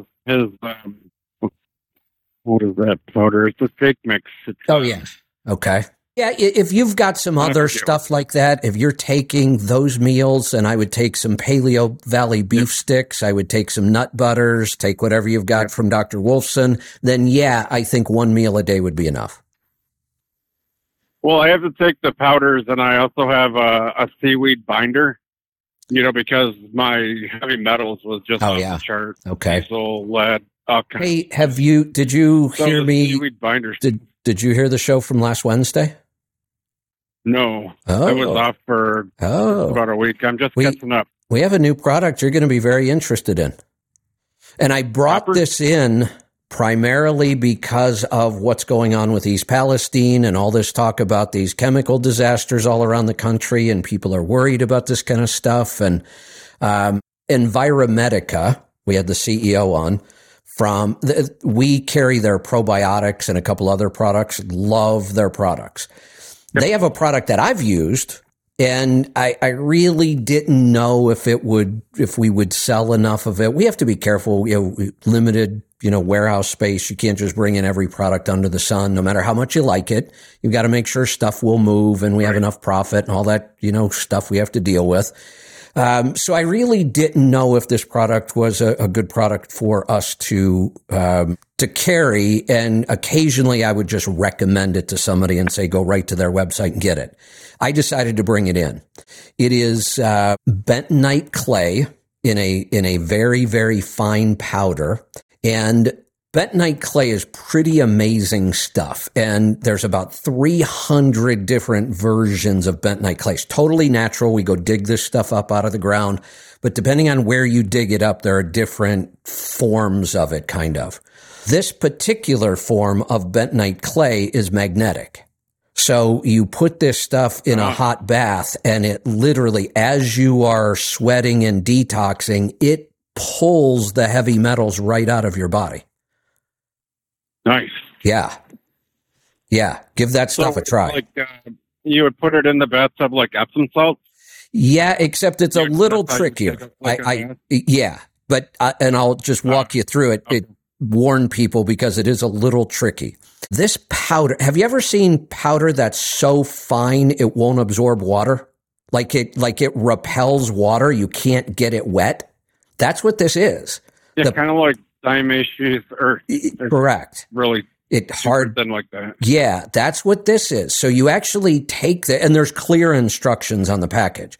But what you do is you put a small amount of the bentonite clay in a blender, put water in there. You got to blend it to get it wet. And depending on how big your bathtub is, I have a really deep tub. I love hot baths. So I have a really deep tub. I've got to pour like 2 or 3 full blender loads of this into my tub. A typical bathtub, you'd get away with 1. But you have to blend this stuff before you pour it in the water or it won't mix. And then, what is it? Just as long as you're taking a bath, 15, 20 minutes? Oh, yeah. Yeah, that'd be fine. Okay, you put it in your hot tub, or will your hot tub? No, I would not. I would not put this stuff anywhere near a hot tub. It would be a disaster. Yeah, don't do that. Okay. I also use a bentonite clay toothpaste. Okay. Because it pulls toxins right out of your mouth, your gums, balances pH, balances bacteria, detoxifies. It's a great toothpaste. Comes in a powder, again, a nice light powder. Get your toothbrush wet. And the brand that I use, they mix in peppermint essential oil. So you just stick your wet toothpaste into the powder. It picks up a ton of it. You brush your teeth with it. I do that in the morning. And then I use a not a carbon, but a charcoal toothpaste at night. Huh. I'll have to look that up. I just use fluoride free. We are working with this particular dental company. They have some really, really interesting stuff. They actually, you know how I'm into red light and light therapy. They have a mouthpiece that uses red light therapy. You stick it in your mouth and you turn it on for 10 or 15 minutes. It kills the bad bacteria, but not the good. So We're in the process of possibly partnering with this company. We're not ready yet, but when we do all of our background work and our due diligence and make sure everything's the way they say it is and it works and their customer service is good and all the other stuff, then we may bring these products in. Look at that. Yeah. Now, some of the products that I've noticed, it's almost overlapping or identical to what I get from Dr. Jack. Yes, absolutely. Especially like the vitamin D drops. Some of it, and some of the I would actually say most of it is not because we work together. We both came to all of those things separately. And, you look around the natural health world and most of us have settled on the same products. Paleo Valley is big, Four Sigmatic, all the mushroom coffees, all the same products we use. If you go to other practitioners, you're going to see a lot of the same stuff. I think we all did the same work. We went looking for the best product we could find in every category. And I think it's interesting we all came to the same products. It sounds like you drink your 2 cups of coffee. How did you try Dr. Jack's coffee? I have not. The only reason I haven't is because I have determined that this idea of mycotoxins in coffee is a real thing. But I also know that it just does not seem to be detrimental to some people. And I'm one of them. I've been through Bulletproof Coffee. They were the first that were mycotoxin free. It did nothing for me whatsoever, and it's expensive. Ben Greenfield brought out his coffee, Kion Coffee. Same thing, lab tested, no mycotoxins, tried his. Didn't notice any difference. I've tried several brands of really clean mycotoxin free coffee. It does nothing for me. I just don't think I'm sensitive to the mycotoxins. My wife makes it for me and puts it in half-gallon glass jars because I can't do anything with plastic anymore. Right. So I have that throughout the road, and then if I don't get home, and then I try, I get some truck stop coffee, there's a huge difference in what. I have heard lots of people say that. Yeah, I have heard lots of people say that, and I believe them, absolutely believe them. I just haven't experienced it myself. Yep. No.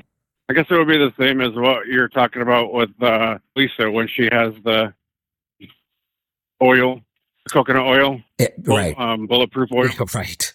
Yeah. Some people, no matter what you do, they just can't deal with that stuff. Now, part of it for Lisa could very well be that she lost her gallbladder a long time ago. That could be. I never had the issues with disaster pants or any of that stuff that you guys talked about early on. I didn't either. I was really cautious. Yeah, I wasn't cautious. I just jumped right in and started dumping tablespoons and then went to 2 tablespoons and never had any digestive discomfort at all. The only thing I had, and I talked about it many, many times, was I had poor fat digestion and I had to work on that a lot. That's my next thing to work on is my fat digestion. I think that I am still borderline diabetic. But I didn't know until I was listening to your Wednesday show that drinking a half-gallon of coffee a day is working on my blood sugar. Right. Who'd have thought coffee would mess with your blood sugars? The path that it takes is coffee increases cortisol and epinephrine and norepinephrine, and it tends to put us in the fight or flight mode. And when we're in the fight or flight mode, our liver starts producing sugar. So decaf won't do that. And if you want the absolute best decaf coffee I have ever tasted, and it also has all the reishi adaptogens in it, so it's decaf, that'll chill you down a little bit. Then the reishi will really, really chill you down. The Four Sigmatic ground coffee we carry in the store now is outstanding. I'll have to give that a try. Yep. Well, look at my life has changed since I was listening to you early on, and then when you were on nights with Kim. I didn't listen very much. Then I kind of went, yep, we're doing it. Well, before that, I was drinking like 2 or 3 2-liter bottles of Mountain Dew or Dr. Pepper. Yep. Every day. Very common. No. Or you go to the truck stop and you're like, yeah, I don't want the 32 ounce. I want that 54 ounce. That super jumbo taker. That's right. It's a bargain. It's a bargain. I don't want ice in it because I'm getting chipped if I put ice in it. You want more liquid. That's right. Yep. I know. Yeah, my beverage today is just water and coffee. That's here's something else we should think about. Not only have we had tons and tons of success stories over the years, what we've really never had, we've never had somebody call and say, I did this and it didn't work. Not once. Well, if they did, you would easily find out. Right. We would fix it quickly. Yeah, right. Exactly. Right. That kind of thing. Yeah, exactly. When people comply, it worked. Every time. I've never seen a failure. Yep. I was just, 325 at my heaviest. I would just walk to the back of my truck and that would be my exercise for the day. Yeah. Now I'm walking 5 miles a day or so. That is awesome. Congratulations. How do you do it? See, I've got to look on, see if I can find your videos because I'm still using the original page where you do one exercise this day, flip it over. I've heard that you've broken that down into 3 different exercises for every day. So there's not a day that you're resting. Well, sort of. So what I did was I broke it down into 3 workouts because that's the way I used to work out. When you were working out as hard as I was when I owned the gym, I just needed that much time to get to all the different things I wanted to work out. But when I started looking at the X3 bar, I said, well, I get the on and off every 2 days, but I want to add a couple exercises. The basics are fantastic. If you do nothing but stick with that one page, you'll still get really good results. There were a couple other movements I wanted to throw in, but I didn't want my day to get too long. I didn't want my workouts to get too long. So I thought, well, I'll just make it 3, but it's not so that I work out every day. Because I'll tell people, look, you could do Monday, Tuesday, and Wednesday. If you wanted to, that's your only workout for the week, and then you do it again next Monday, Tuesday, and Wednesday, you're still going to get really good results. If you want to do the 3 workouts in a row and then take 2 days off and restart it, do it however you want. If you're working out like this a couple to several times a week, you're going to get incredible benefits. So that's why I did it, just to be able to add a couple more movements without making my workouts longer. So I went back to the method I had developed decades ago: push, pull, core, and legs. One day I push, one day I pull, one day I do core and legs, core being stomach and lower back, and legs. And that's just the way I've always worked out, and I've always liked that, so I just applied it to the X3. I feel like an evangelist. Good. When I do my X3, it's usually in a loading dock. Really? Because I know that I'm never going to get out of there in a half hour. What a great idea. I clip it to my grill, one of the louvers on my grill in front of my truck. So I got my X3 bar. I'm doing that. Somebody will walk by and I'm like, hey, you want to try this? What are you doing? And I see the guys that used to be me sitting there, and, I see the fast food bags on their back, potato chip bags, and I'm like, hey, you guys want to try this? It's super easy. Right. Keep it up, though. I had one lady try it, but it was kind of too long for her arms. It's almost like they needed to make the bands half size or 3/4 size.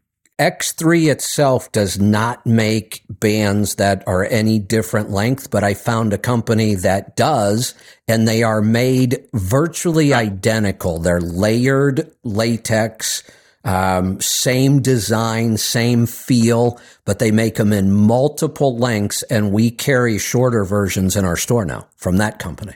And I have to use them. I have really short arms.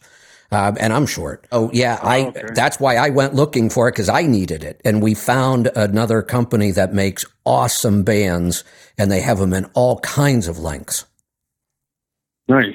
Yep. And we have them in the store now. Yeah, I'm still on the gray.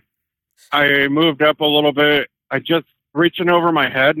I'm still on white. It's the only one I have to switch over to white. For some reason. Why? What am I doing wrong? Nothing.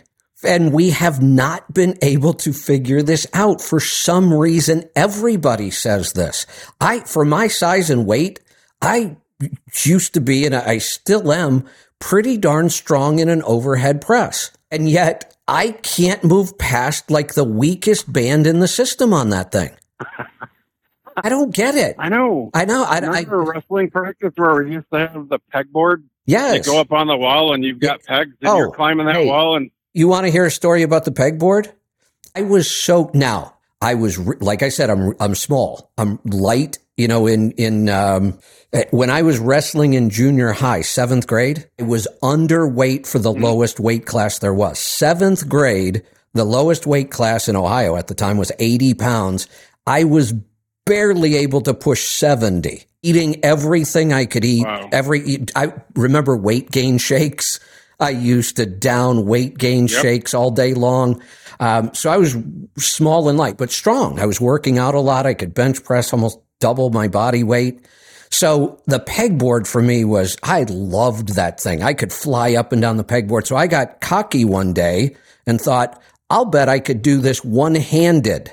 I don't know what the hell I was thinking. Oh, no. I thought that I would be able to pull up real quick, get the weight off the peg, pull it out, and slap it into the other one. And I thought, what could go wrong? The worst that's going to happen is I'm going to fall. And that wasn't the worst that could happen. Yep. I pulled up real hard, yanked the peg out, and whacked myself right between the eyes with it. Knocked myself out. I don't know if it was the peg hitting me that knocked me out or when I fell flat on my back on the gym floor that knocked me out, but I was out. Yeah. Yeah, not one of my better ideas. Nope. Well, back in the 80s, it was like, okay, I was a lineman, so, 200 plus, and then wrestling starts right after football season. Oh, you're 167 now. Wait, but okay. Here, lose 35, 40 pounds. Yep. Plastic showers, rolling in the mat, spitting a pound. I had the kind of the same. Yeah, kind of the same experience. I was a lineman. It's a long story how that ended up. I was the lightest lineman in the county, 145 pounds playing guard. We had a whole weird offense. We had pulling guards based on the Browns way back when. So we did pulling guards. So I was so short they couldn't even see me coming down the line. I would catch that defensive end out there and he wouldn't even know I was coming.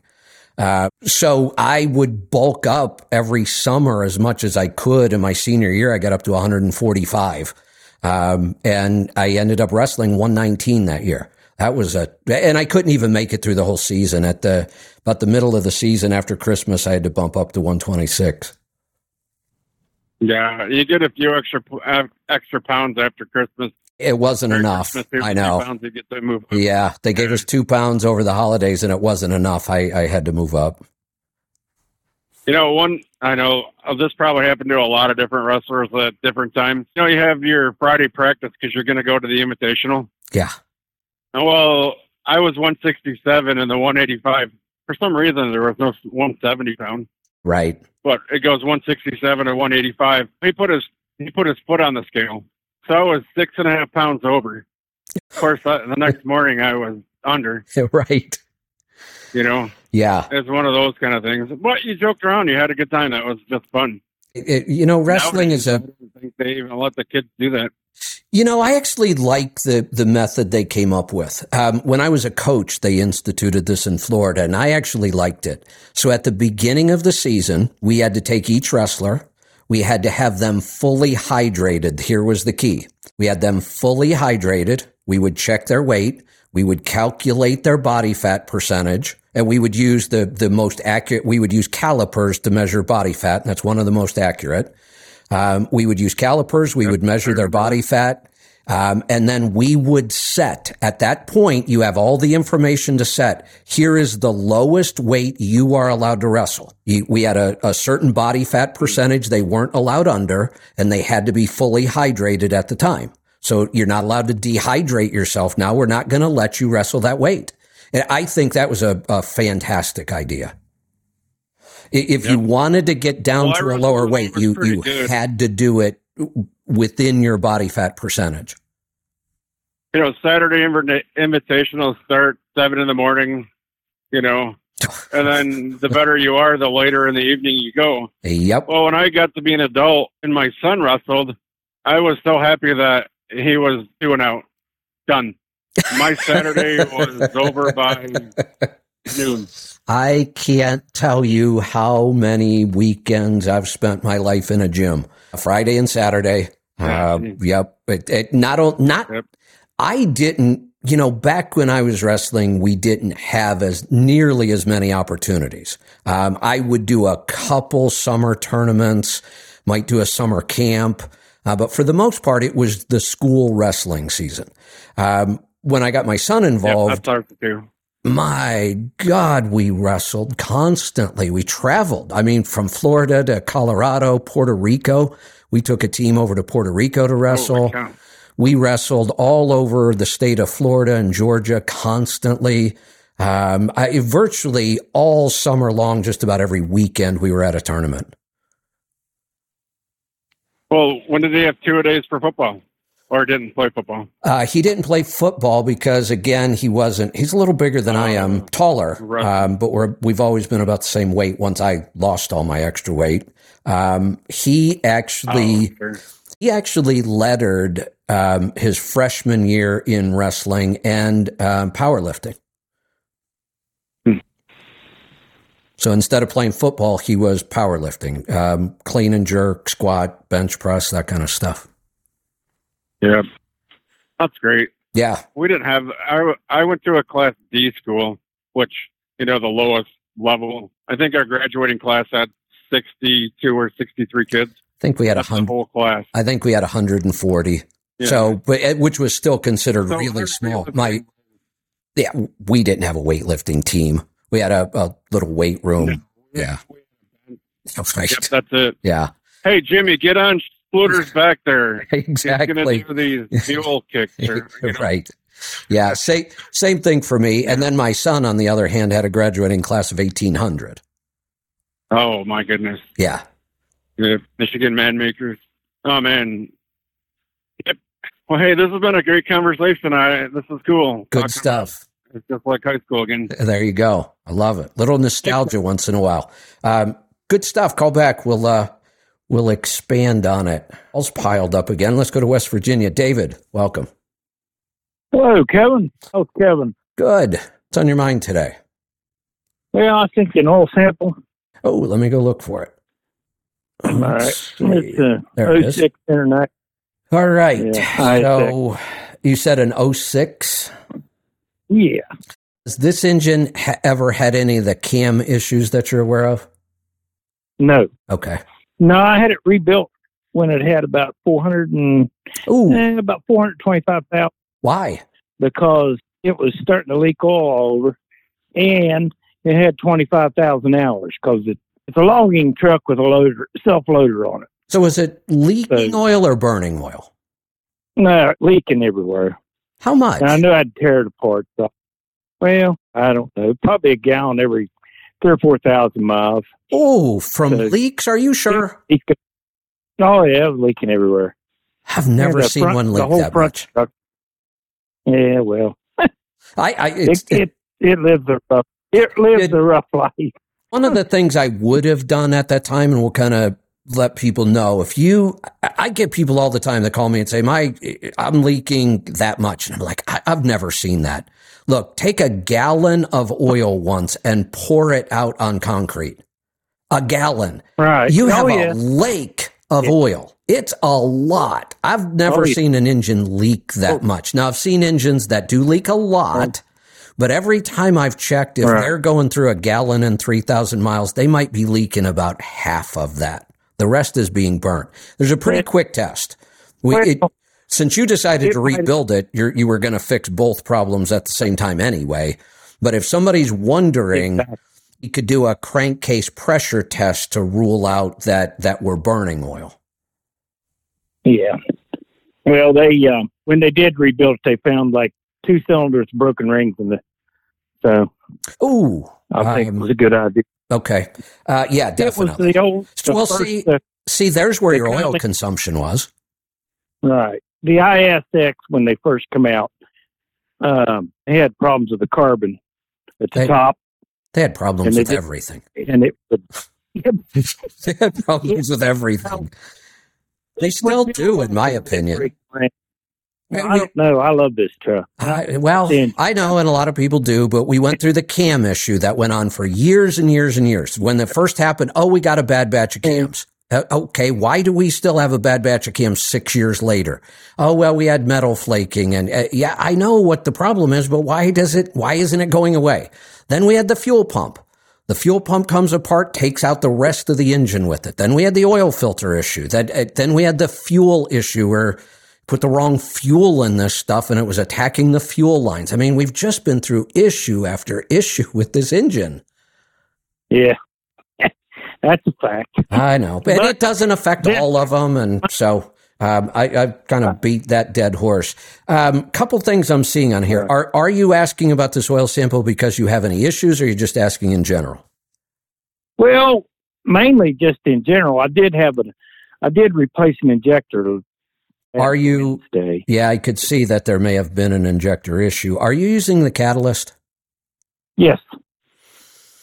How many miles are on this in-frame? 140,000, is that right? Yeah, right about 140, yeah. This thing is not tuned well.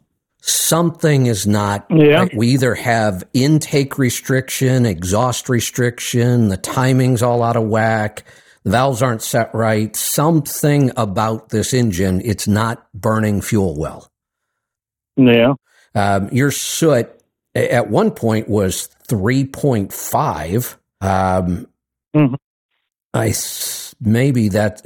You had 30,000 miles on the oil that time. That's really high soot, 30,000 miles on the oil. Then it went down to 1.9, which is still really high to me. And now you're at 2.9 again. We produce soot because we don't have complete combustion. So we have to figure out why not. Have you ever had anybody really good look at the overhead and the tune on this engine? No, nobody's ever looked at the tune, and they set the overhead when they rebuilt the engine. I haven't set it. Who did? I usually do all that myself. So, who did? But I haven't set the overhead. When they rebuilt the engine, they the shop put new heads. Yeah. So if you've done an overhead, sounds like you do your own. You know that it's a fairly simple, straightforward procedure, but you also understand how bad somebody could screw it up. Oh, yeah. Yep. If I were you, since you can do this yourself, if I were you, I'd get in there and look at that overhead. Yeah. And anyway, it's time to do it anyway. It's past time to do it.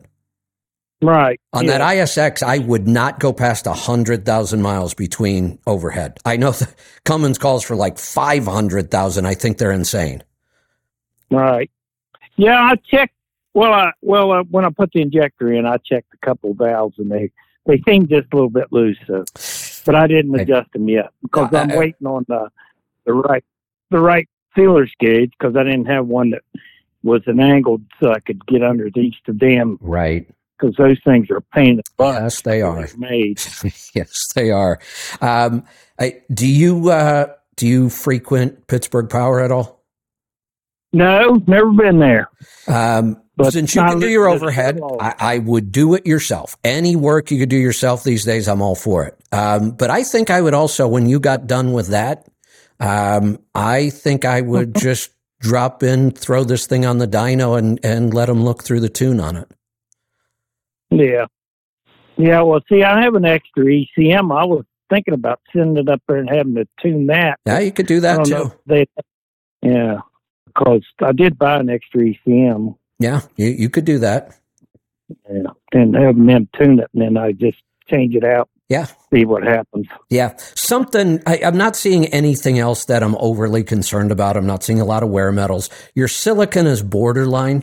I mean, that same sample where you had 3.5 soot, you were at 11 on silicon. We really prefer 10 or under. And this time you're at 10. So you've been borderline there. That's probably where most of and the wear metals aren't horrible. They're slightly elevated. And that would be from that small amount of dirt we're getting in there. So we want to try to clean that up some. Right. Truck does a lot of idling. When I'm running the loader, it's around 1,200 RPM. 1,200's not bad. That's running. We're staying at full operating temperature there. I wouldn't consider that idling at all. Right. Yeah, well, that's where it gets all the hours from. Right. I get that we can't go by straight miles because of that, but I don't see that running at 1,200 RPM as a problem. Yeah. Okay. But other than that, runs. I like the truck. Good. I bought it brand new. So. Oh, there you go. Yeah. Well, and like I said, and you were talking about the fact that you can work on it is a big thing. That helps a lot. Exactly. And you're talking about the Garmin watch, and I got the first version, not the diesel, but the first one. Yeah. And it does count lots of steps. If you're on off-road as much as I am, I've had days where I've had 25,000 steps. You know what? I've tested a ton of wearables. One of the worst for that was the Apple Watch. And as much as I love Apple products, I will not recommend the Apple Watch to anybody. I just really don't think that was a great product for them. Yeah. And it also counts floors. Like I've had as many as 120 floors up and really like 25 down. See, I never did figure that. I watch my floors pretty closely because I live in a house with a ton of stairs and floors. And I actually, there was a time where I used to try to be really efficient with my movement. Like, if I'm going to go to the other side of the house or, down to the garage, I try to think through everything and I'll take it all at once. Now I do the exact opposite. I am totally inefficient. I want to get more steps and more stairs and that kind of thing. So I watch that. And I've never seen mine register stairs while I was driving. That's unusual. Yeah. Well, you don't drive on off road like I do. That must be it. You're right. That must be it. Interesting. My truck cab's going up and down, up and down, up and down. Sometimes I go 3-4 miles back in the woods. And, wow. And okay. Nothing smooth about it. Got it. Yeah, they're rough all the way. Yeah, I'll bet. Yep.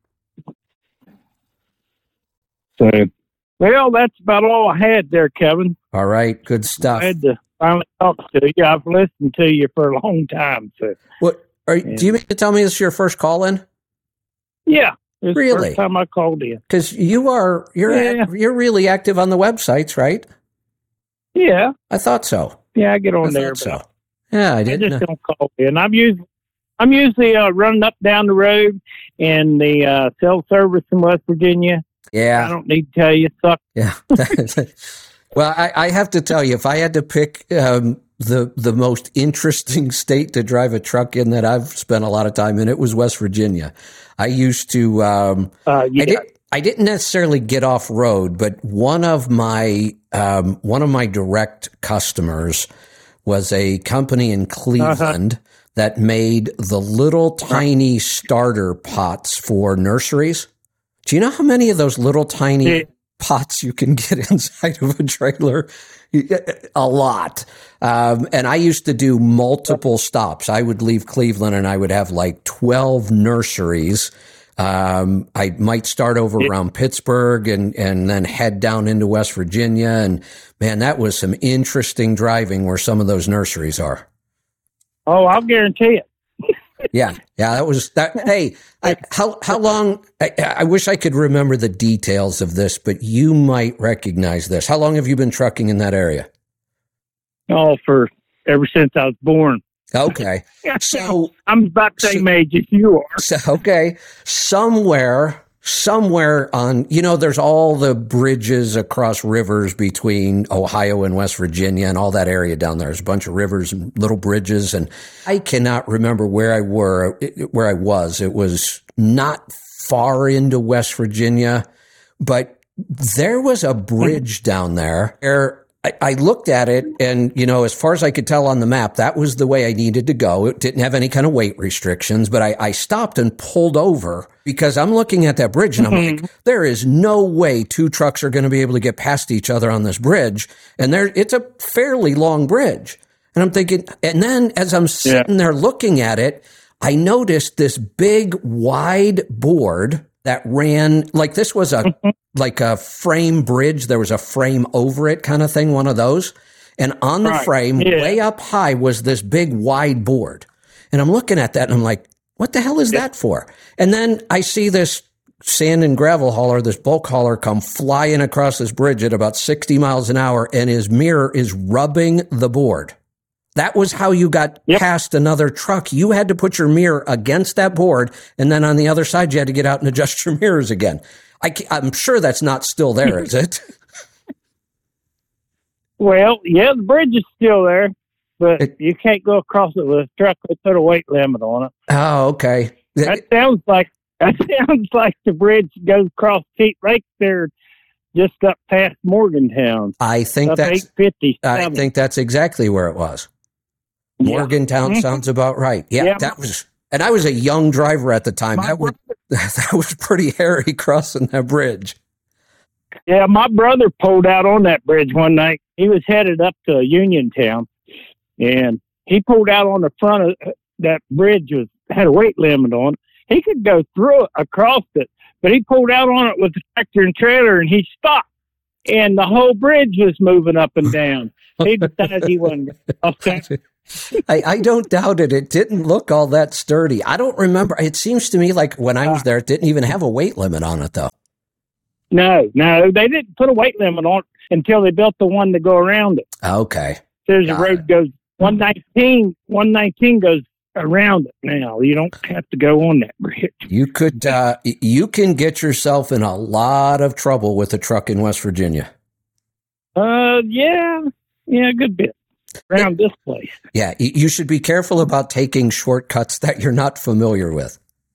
Yeah, you ought to talk to some of those Swift drivers. I'll bet.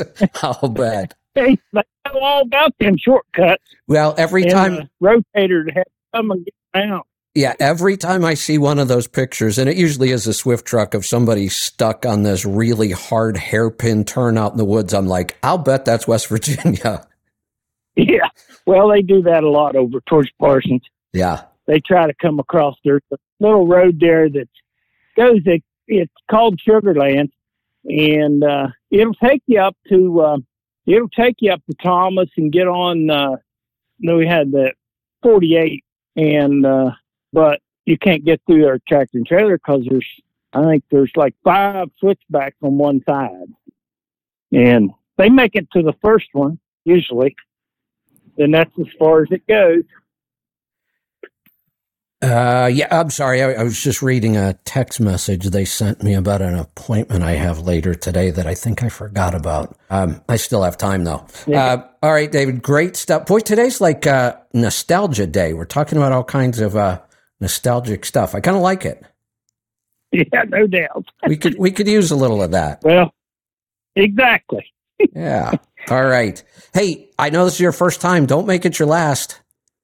Okay. All right. I'll call in a little more frequently. I'll look forward to it. Thanks for the call.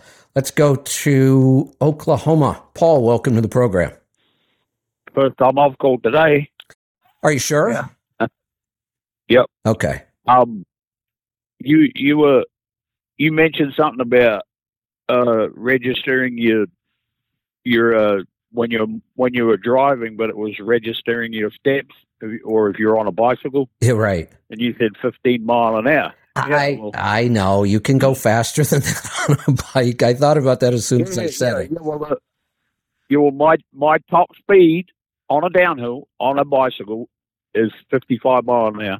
Not drafting or getting towed or anything. That's fast. And that's fast. Yeah. Yeah. And one guy told me, one of the guys that I passed, he caught me up later. He says, "You've never come off at speed, have you?" I said, "Not yet." And he said, "Yeah, I used to be." He was an older guy. Right. He said, "I used to be just like you." He said, "I got the scars to prove it." So, I hadn't been around bikes in a lot of years. And when we moved out here, we have all these cool trails, and we even have this really long walking bike path that starts way down by the airport in Portland and comes all the way out to our town and is now extending out all the way to the Dalles. Absolutely beautiful trail. It's an asphalt trail most of the way, goes through the woods, just gorgeous. So we decided to go get bikes. And I don't know what the hell I was thinking. Bikes kind of come in three categories somewhat. You've got like a mountain bike, then you've got a street bike, and then you've got a hybrid. It's somewhere in between. I should have just got the damn hybrid. I don't know what I was thinking, but I thought, we're probably going to spend most of our time on that path. It's really nice. You can ride as long as you want. So I'm going to go for the street bike. Holy cow.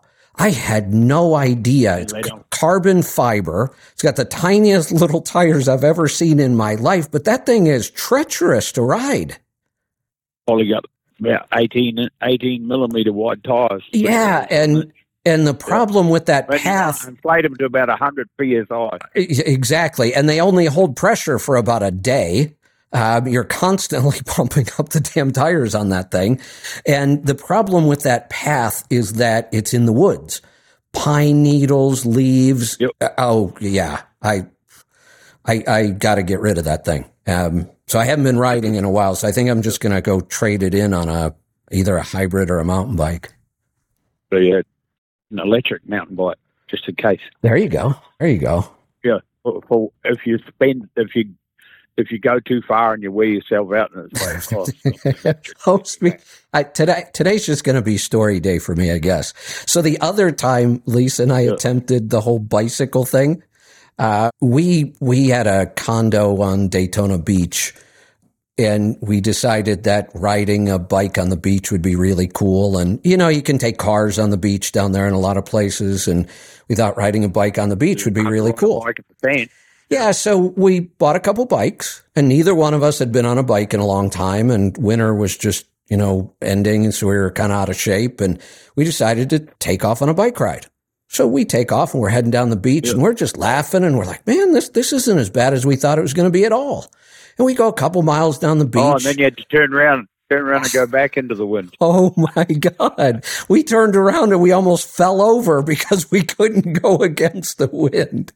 We almost, if Uber would have been around then, I would have probably tried to find an Uber with an SUV or something. But we ended up walking the bikes back a couple miles. It was, should have thought about that. Where I grew up, the ride that they used to do a fun ride around. They go around the mountain, so you start at sea level. You can see the ocean for 2/3 of the way around the mountain, but you get on the part where you can't see the mountain and it's uphill. But you start that ride in the morning, and it's quite possible you go in a big circle, but it is quite possible to have a headwind the whole ride. And if you go the other way, you can say, well, I'll go the other way the next time. And you can still have a headwind the whole way. It's just like... That's weird. Yeah. When your parents went to school, it was uphill both ways. That's right. Yeah. So now I do still have to be careful of that with my new water sport wing foiling, because if you're not paying attention, it's really easy to go with the wind, but then at some point, you've got to figure out how to go against the wind to get back to where you started, and it can be really, really challenging. Sounds like a Bob Seger song, Against the Wind. There you go. So my neighbour was pointing out to me yesterday about some of our bought and paid for politicians, like the governor in Arizona, and then he mentioned the brain dead senator in Pennsylvania. And I said, well, he was brain dead before he got there. And he says, no, that's what they're saying now. But because he'd been in hospital for a month or something. But he's heard stories that they say that Fetterman is brain dead, but because he hasn't been there long, if he don't make it, they got to have another election. Well, the Democrats don't want to lose that seat. So he's fine. Yeah. Have you heard anything about that? I thought that one of the articles had a date, Like if something doesn't happen by a he's got to certain right. If he can make it past a certain date, then the rules change. But if something happens to him before that date, they have to have a special runoff, and the Republicans could win. Whereas if he can make it past the date, then the Democrats can still control that seat. That's what I've heard, and I'm thinking I saw a date of like August 18th, and now that I think about that, that's a long way away. Yeah. Well, when my neighbour said, he said, no, he's brain dead. And I said, well, he was like that when they elected him. Yeah. We all said that, and not trying to be cruel, just trying to be honest. It was painfully obvious to anybody that watched the guy try to speak that it was cruel and unusual punishment to allow that guy to run. And when I say allow, I mean it, because I don't think he was in control of his own faculties. Yeah, but like Joe, I feel. Yeah. Joe's, we can at least say it's just old age and dementia. Fetterman, I would venture to say, I call me a tinfoil hat wearing conspiracy theory, but I'm sure he's fully vaxxed and boosted. And one of the very, very common effects of the vaccine was a stroke, and that's what started all of this. Yeah. So don't rush out to get vaccinated. It's not worth your life. There's a new report out that I posted now. Several groups are really questioning hard whether the flu vaccine has ever been effective or necessary, or whether we should even have a flu vaccine. Well, I've only taken that one once. Me too. I've been in this country. Me too. That was before. That's before. Well, I never took injections when I was in New Zealand, flu or any of that crap. Right. And if you got sick, it's like, oh hell. Truck driver will be strong in the back, weak in the head, and it's like, I got to go to work. Of course, no one's driving my truck. Of course, there. Yeah, so yeah. You kept going, and I'll be right a couple of days, and I'll get a day off on the weekend. I'll recover then. I took all mostly I did. I took all the shots they made me take when I was in the military because I didn't realize that I could have questioned them. Didn't feel like it then at the time, but now I realize I could have. I don't know what would have happened, but so I took whatever shots they told me I had to have. And then the only other time I had to have a flu shot was my grandsons were in the NICU. And I will tell you, as horrible as this might sound, if it happened again, I wouldn't do it. I'd wait until they got out to see him. Yep. Yeah, because I came over here on a work visa, and then I worked my way up to a green card, permanent resident. Well, to get that, I had to take a bunch of shots.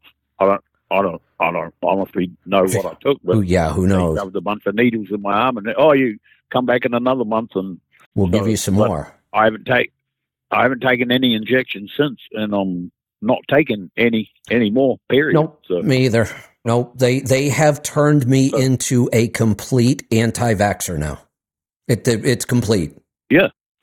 Not going to happen. Yeah, they tainted the water. If I had kids, I would homeschool them. Nobody's going to give them vaccines. It's just not going to happen. Not doing it. I don't care about. I don't even care about the ones they say are so wonderful, polio, all that stuff. Yeah, you know what? I just don't believe you anymore. Yeah, you lied. You've lost all credit. Not only have you lied, you lie continually. You're still doing it when there's so much proof that you're wrong. You will never admit that you were wrong. So you have zero credibility with me now. Yeah. So one other thing I just thought of. The other day, I saw a video guy over in East Palestine, and he's big collects samples for noxious waste and toxins and all that. He's been doing it for 30 years or 38 years or something. And he's a chemical engineer as well. And the reporter asked him, he said, so why do you say it was not a controlled burn? And he said, well, if you go down the river here to West Liverpool or somewhere, he said, there's a hazardous waste disposal place down there. There is. I'm familiar with it. If it was he said, if it's a controlled burn or controlled burn off, he said, you have to have in a vessel, or, like he said, your engine is a controlled burn situation or a furnace, because he said you control the fuel going in and the chemical going in that you're trying to get rid of. And he said you control the amount of fuel, the amount of oxygen. And he said all that black soot up in the sky, all that chemical and everything, he said that was not a clean burn, because if it was a clean burn, and it made me think of the catalyst. If it was a clean burn, he said there would have been no soot. That's a good. Like yeah, that's a good point. Did you say West Liverpool? I thought that's what the guy said on the video. It's down East Liverpool. East Liverpool. Yeah, somewhere. Yeah. Okay. Yeah, it's somewhere down the river from there. Yeah. Somewhere. Yeah, it is. This guy, he said he was an expert in his field, and any major litigation or any court cases and anything that had showed up in the last 30 years, he was quite often a witness, here's the proof in the pudding of what actually happened. And then he said about sniffing it. He said, that people have been talking about, you weren't exposed to it. He said, if you could smell it, if you smelled it, you're exposed to it. Of course, you can't have odor without particles. Yeah. Yeah. I mean, I flunked chemistry, but that's not hard to figure out. Well, I sort of cheated on a chemistry exam one time. I didn't know that. I knew the answers. The only reason I knew them was because I did repetition, repeat, and I knew this was a really hard test, and I was no outstanding student, but I got outstanding results on that test because I knew all I did was memorize the symbols. There you go. And I passed the test just by committing it to memory. I don't remember it now, but I've admitted that I was a less than stellar student, and I think they graduated me just to get rid of me because they didn't want me back in here. But I'm pretty sure I know why I flunked chemistry. It was right after lunch. You didn't go. I actually did. I mean, I skipped quite a bit, but I would show up a couple times a week at least. The problem was it was right after lunch. We had open lunch, and I was known to finish off lunch with a little bit of cannabis most days. And cannabis and chemistry just don't mix. Yeah. You were doing a chemistry test at lunchtime. Exactly. I was usually too busy eating a bunch of pretzels. All right, I'll let you carry on. Thank you very much. All right. Thanks for the call. Good stuff. We still got calls, so we'll continue to take them. We are off to Ohio. Joe, welcome to the program. Hi, Kevin. I have some questions for you, and it's something you don't like to normally do, but my dad has cancer, so you can't basically hear him on the phone. Okay. And he asked me to call you and see what you thought. He has cancer on his vocal cords. Ooh. Vocal cord. Is he a smoker ever, or did he use any kind of tobacco products, chew, snuff, that kind of stuff? Yeah, he smokes, but he's working on quitting now. Okay. So they want to do radiation on him, and they figure that they can get it with that. And I'm like, I don't know if that's the best idea, but I don't know really what options there are. So part of the problem here for me is cancer's complicated. There's lots of forms of cancer. There's stages of cancer without me really doing a deep workup on somebody. History, looking at the oncology reports, that kind of stuff. I can't even begin. I believe there are probably times when cancer gets to a point where we are going to have to resort to those things. But I can't know if we're anywhere near that, if there are other alternatives. Here's the one thing I do know. No matter what we do with the cancer, let's set the cancer aside because I really can't give you any direct advice on the cancer itself or the treatment other than to say I would seek out a functional medicine doctor to review the case. That would be what I would do. I wouldn't even be able to make this decision for myself at that point. If somehow I showed up with this aggressive cancer and they said, look, it's so far gone, you got to do this. I wouldn't be able to make that decision for myself. I would go find a good functional medicine doctor and have him review it. What I do know is no matter what's going on, the healthier we live, the better our outcome is going to be. And he's still smoking. I mean, you don't need my advice to know he has to quit that. That can't be an option. The other thing, in my opinion, that isn't an option, I would be eating a full-blown, nutrient-dense carnivore diet. Yeah, and that's basically what pretty much all he eats is meat and eggs. Like, is it quality? And he just takes eggs and meat with them. Is it quality? Yeah, it's raised on our farm. Excellent. Excellent. Good. Neighbors got chicken. Good. That he'll eat some raw vegetables. That's fine. Yeah, that's fine. I mean, some vegetables here and there, not going to be a big deal. Fruit now and then, not a big deal. Even a little bit of fruit every day. I like the addition of fruit and honey and fermented foods to a carnivore diet. So it sounds like he's got the diet under control. He's got to stop smoking. I mean, that is just not an option anymore. And as far as whether or not this treatment is the best option, you're going to have to get a second opinion, but I would seek out a true functional medicine doctor. Because if you go to another oncologist, another traditional doctor, you're going to get the exact same advice. They all use the same playbook. Okay. You know, I might start with like fruit, and I might start with somebody like Chris Kresser. What was his last name? Kresser, Kresser. I actually considered doing their functional training. And actually sitting for the boards and everything. And I don't have the time, and that's not where I want to go. I mean, I like dealing with, being first contact with people, helping them with diet and lifestyle. And then if they have a medical issue, we have lots and lots of people we can refer them to now. Okay. And he doesn't, no pop, no sugary anything. The most sugar he gets is honey in his coffee, is 1 or 2 a day. So some cancers some cancers feed on sugar. We absolutely know that. And we even test for certain cancers with sugar. We take glucose, we inject it with a dye so we can see it on an x-ray. We feed it to the patient, and we start doing x-rays so we find the dye in the body. And wherever that sugar goes, there's the cancer. I've simplified it, but that's basically what they're doing, because we know there are cancer cells that can only survive on sugar. They can't survive on fat. Most cells can live on sugar or fat. There are certain cancer cells that can't, and we can starve those cancers of sugar and sometimes cure them. This probably isn't one, because he's on a really, really low sugar, very healthy diet. So my guess is this is almost completely to do with the smoking.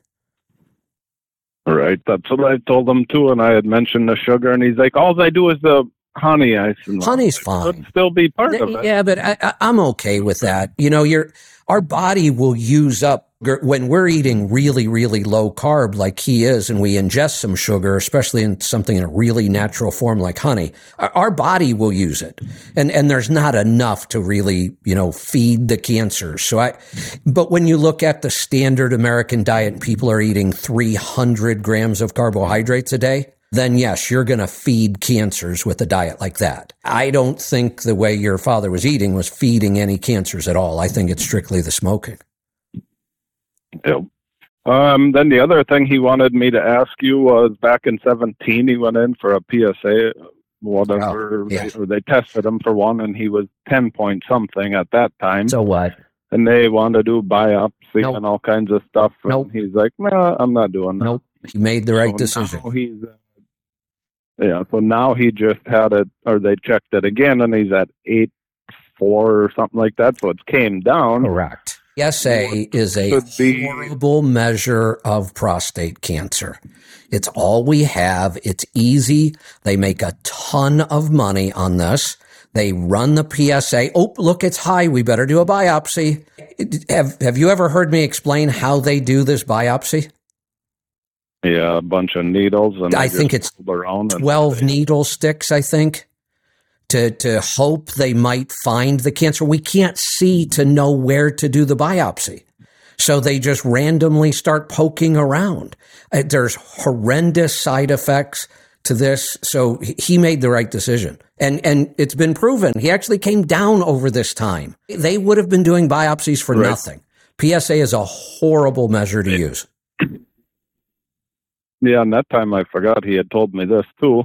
They did an x-ray and they're like, well, it's a normal size. Everything looks good. They felt it or whatever. And they're like, feels normal. Oh, great. But he has a problem peeing. And he's like, that's my issue. Well, so do a lot of men. Have him do some Kegels. All those issues with, any kind of ED or issues with frequent urination or constantly thinking, all that goes away with some simple Kegels. So I told him to do those too a while ago, and he said, I just asked him the other day when he asked me to call you. And I said, have you been doing those? And I did, but I forget. Oh, here, let me help him here and help you because you've been giving him really good advice. So have you ever introduced Wim Hof breathing to him? I have not. Do that. See if you can get him to do the breathing. And here's what I do. And this, I've tried for years to do Kegels on a regular basis because I know they're good for you. And I'm the same way. I get lazy. I forget about it. I don't do it. And then I'll go a year and think, I should go back and do that. And then I'll start again. Now I never miss them. I made it part of the breathing. So, you do your 30 breaths. Same thing. You do your breath hold. And then when you do the 15-second breath hold, I do 5 Kegels, and then when I get to the 5th, I hold that for the last 10 seconds. And the results have been incredible. Yeah, I've been doing the same thing because one day I thought, well, it's a good time to do that because I'm paying attention to That's right. That's right. And there are so many benefits from the breathing. I always go back to the breathing. There are times when I get, busy or lazy or whichever one, and I skip it for a while, but I always come back to it. There are too many benefits for me not to do the breathing. And every time I do the breathing, I do the Kegels. So it's working out great. In fact, I have the same problem. My new habit stack, I really love. I do the breathing and the Kegels while I'm in the infrared sauna. So I get it all done in 20 minutes. Killing a lot of birds with one stone. And it actually, the sauna made the breathing more effective, and the breathing makes the sauna more effective. Interesting. Yeah.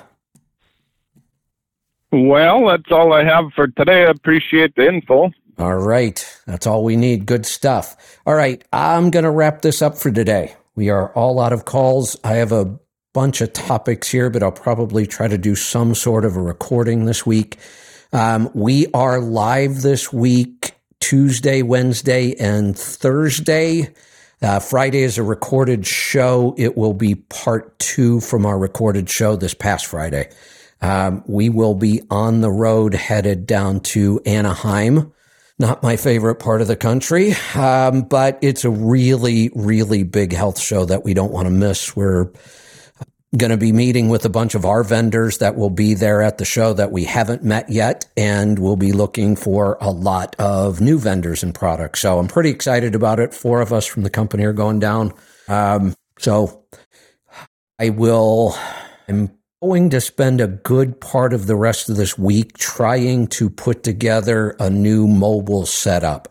I'm going to attempt to do my entire show from either a phone or an iPad while I'm gone. I'll take my laptop and everything else I need, my equipment, but I'm going to attempt to finally finish a true mobile setup for broadcasting, and this will be a good chance to test it. So other than that, who do we have? Oh, I think we have Paul Chek coming back this week from the Chek Institute. I'm really looking forward to that. That'll be Wednesday. A lot of great stuff. I'm looking forward to talking with Paul. We haven't had him on the show since the whole COVID disaster and the world changed. So really looking forward to getting his take on everything that's going on. We will see you back here tomorrow for the Power Hour. Be safe, be profitable, be fit and healthy. Always the hard work, and master the journey.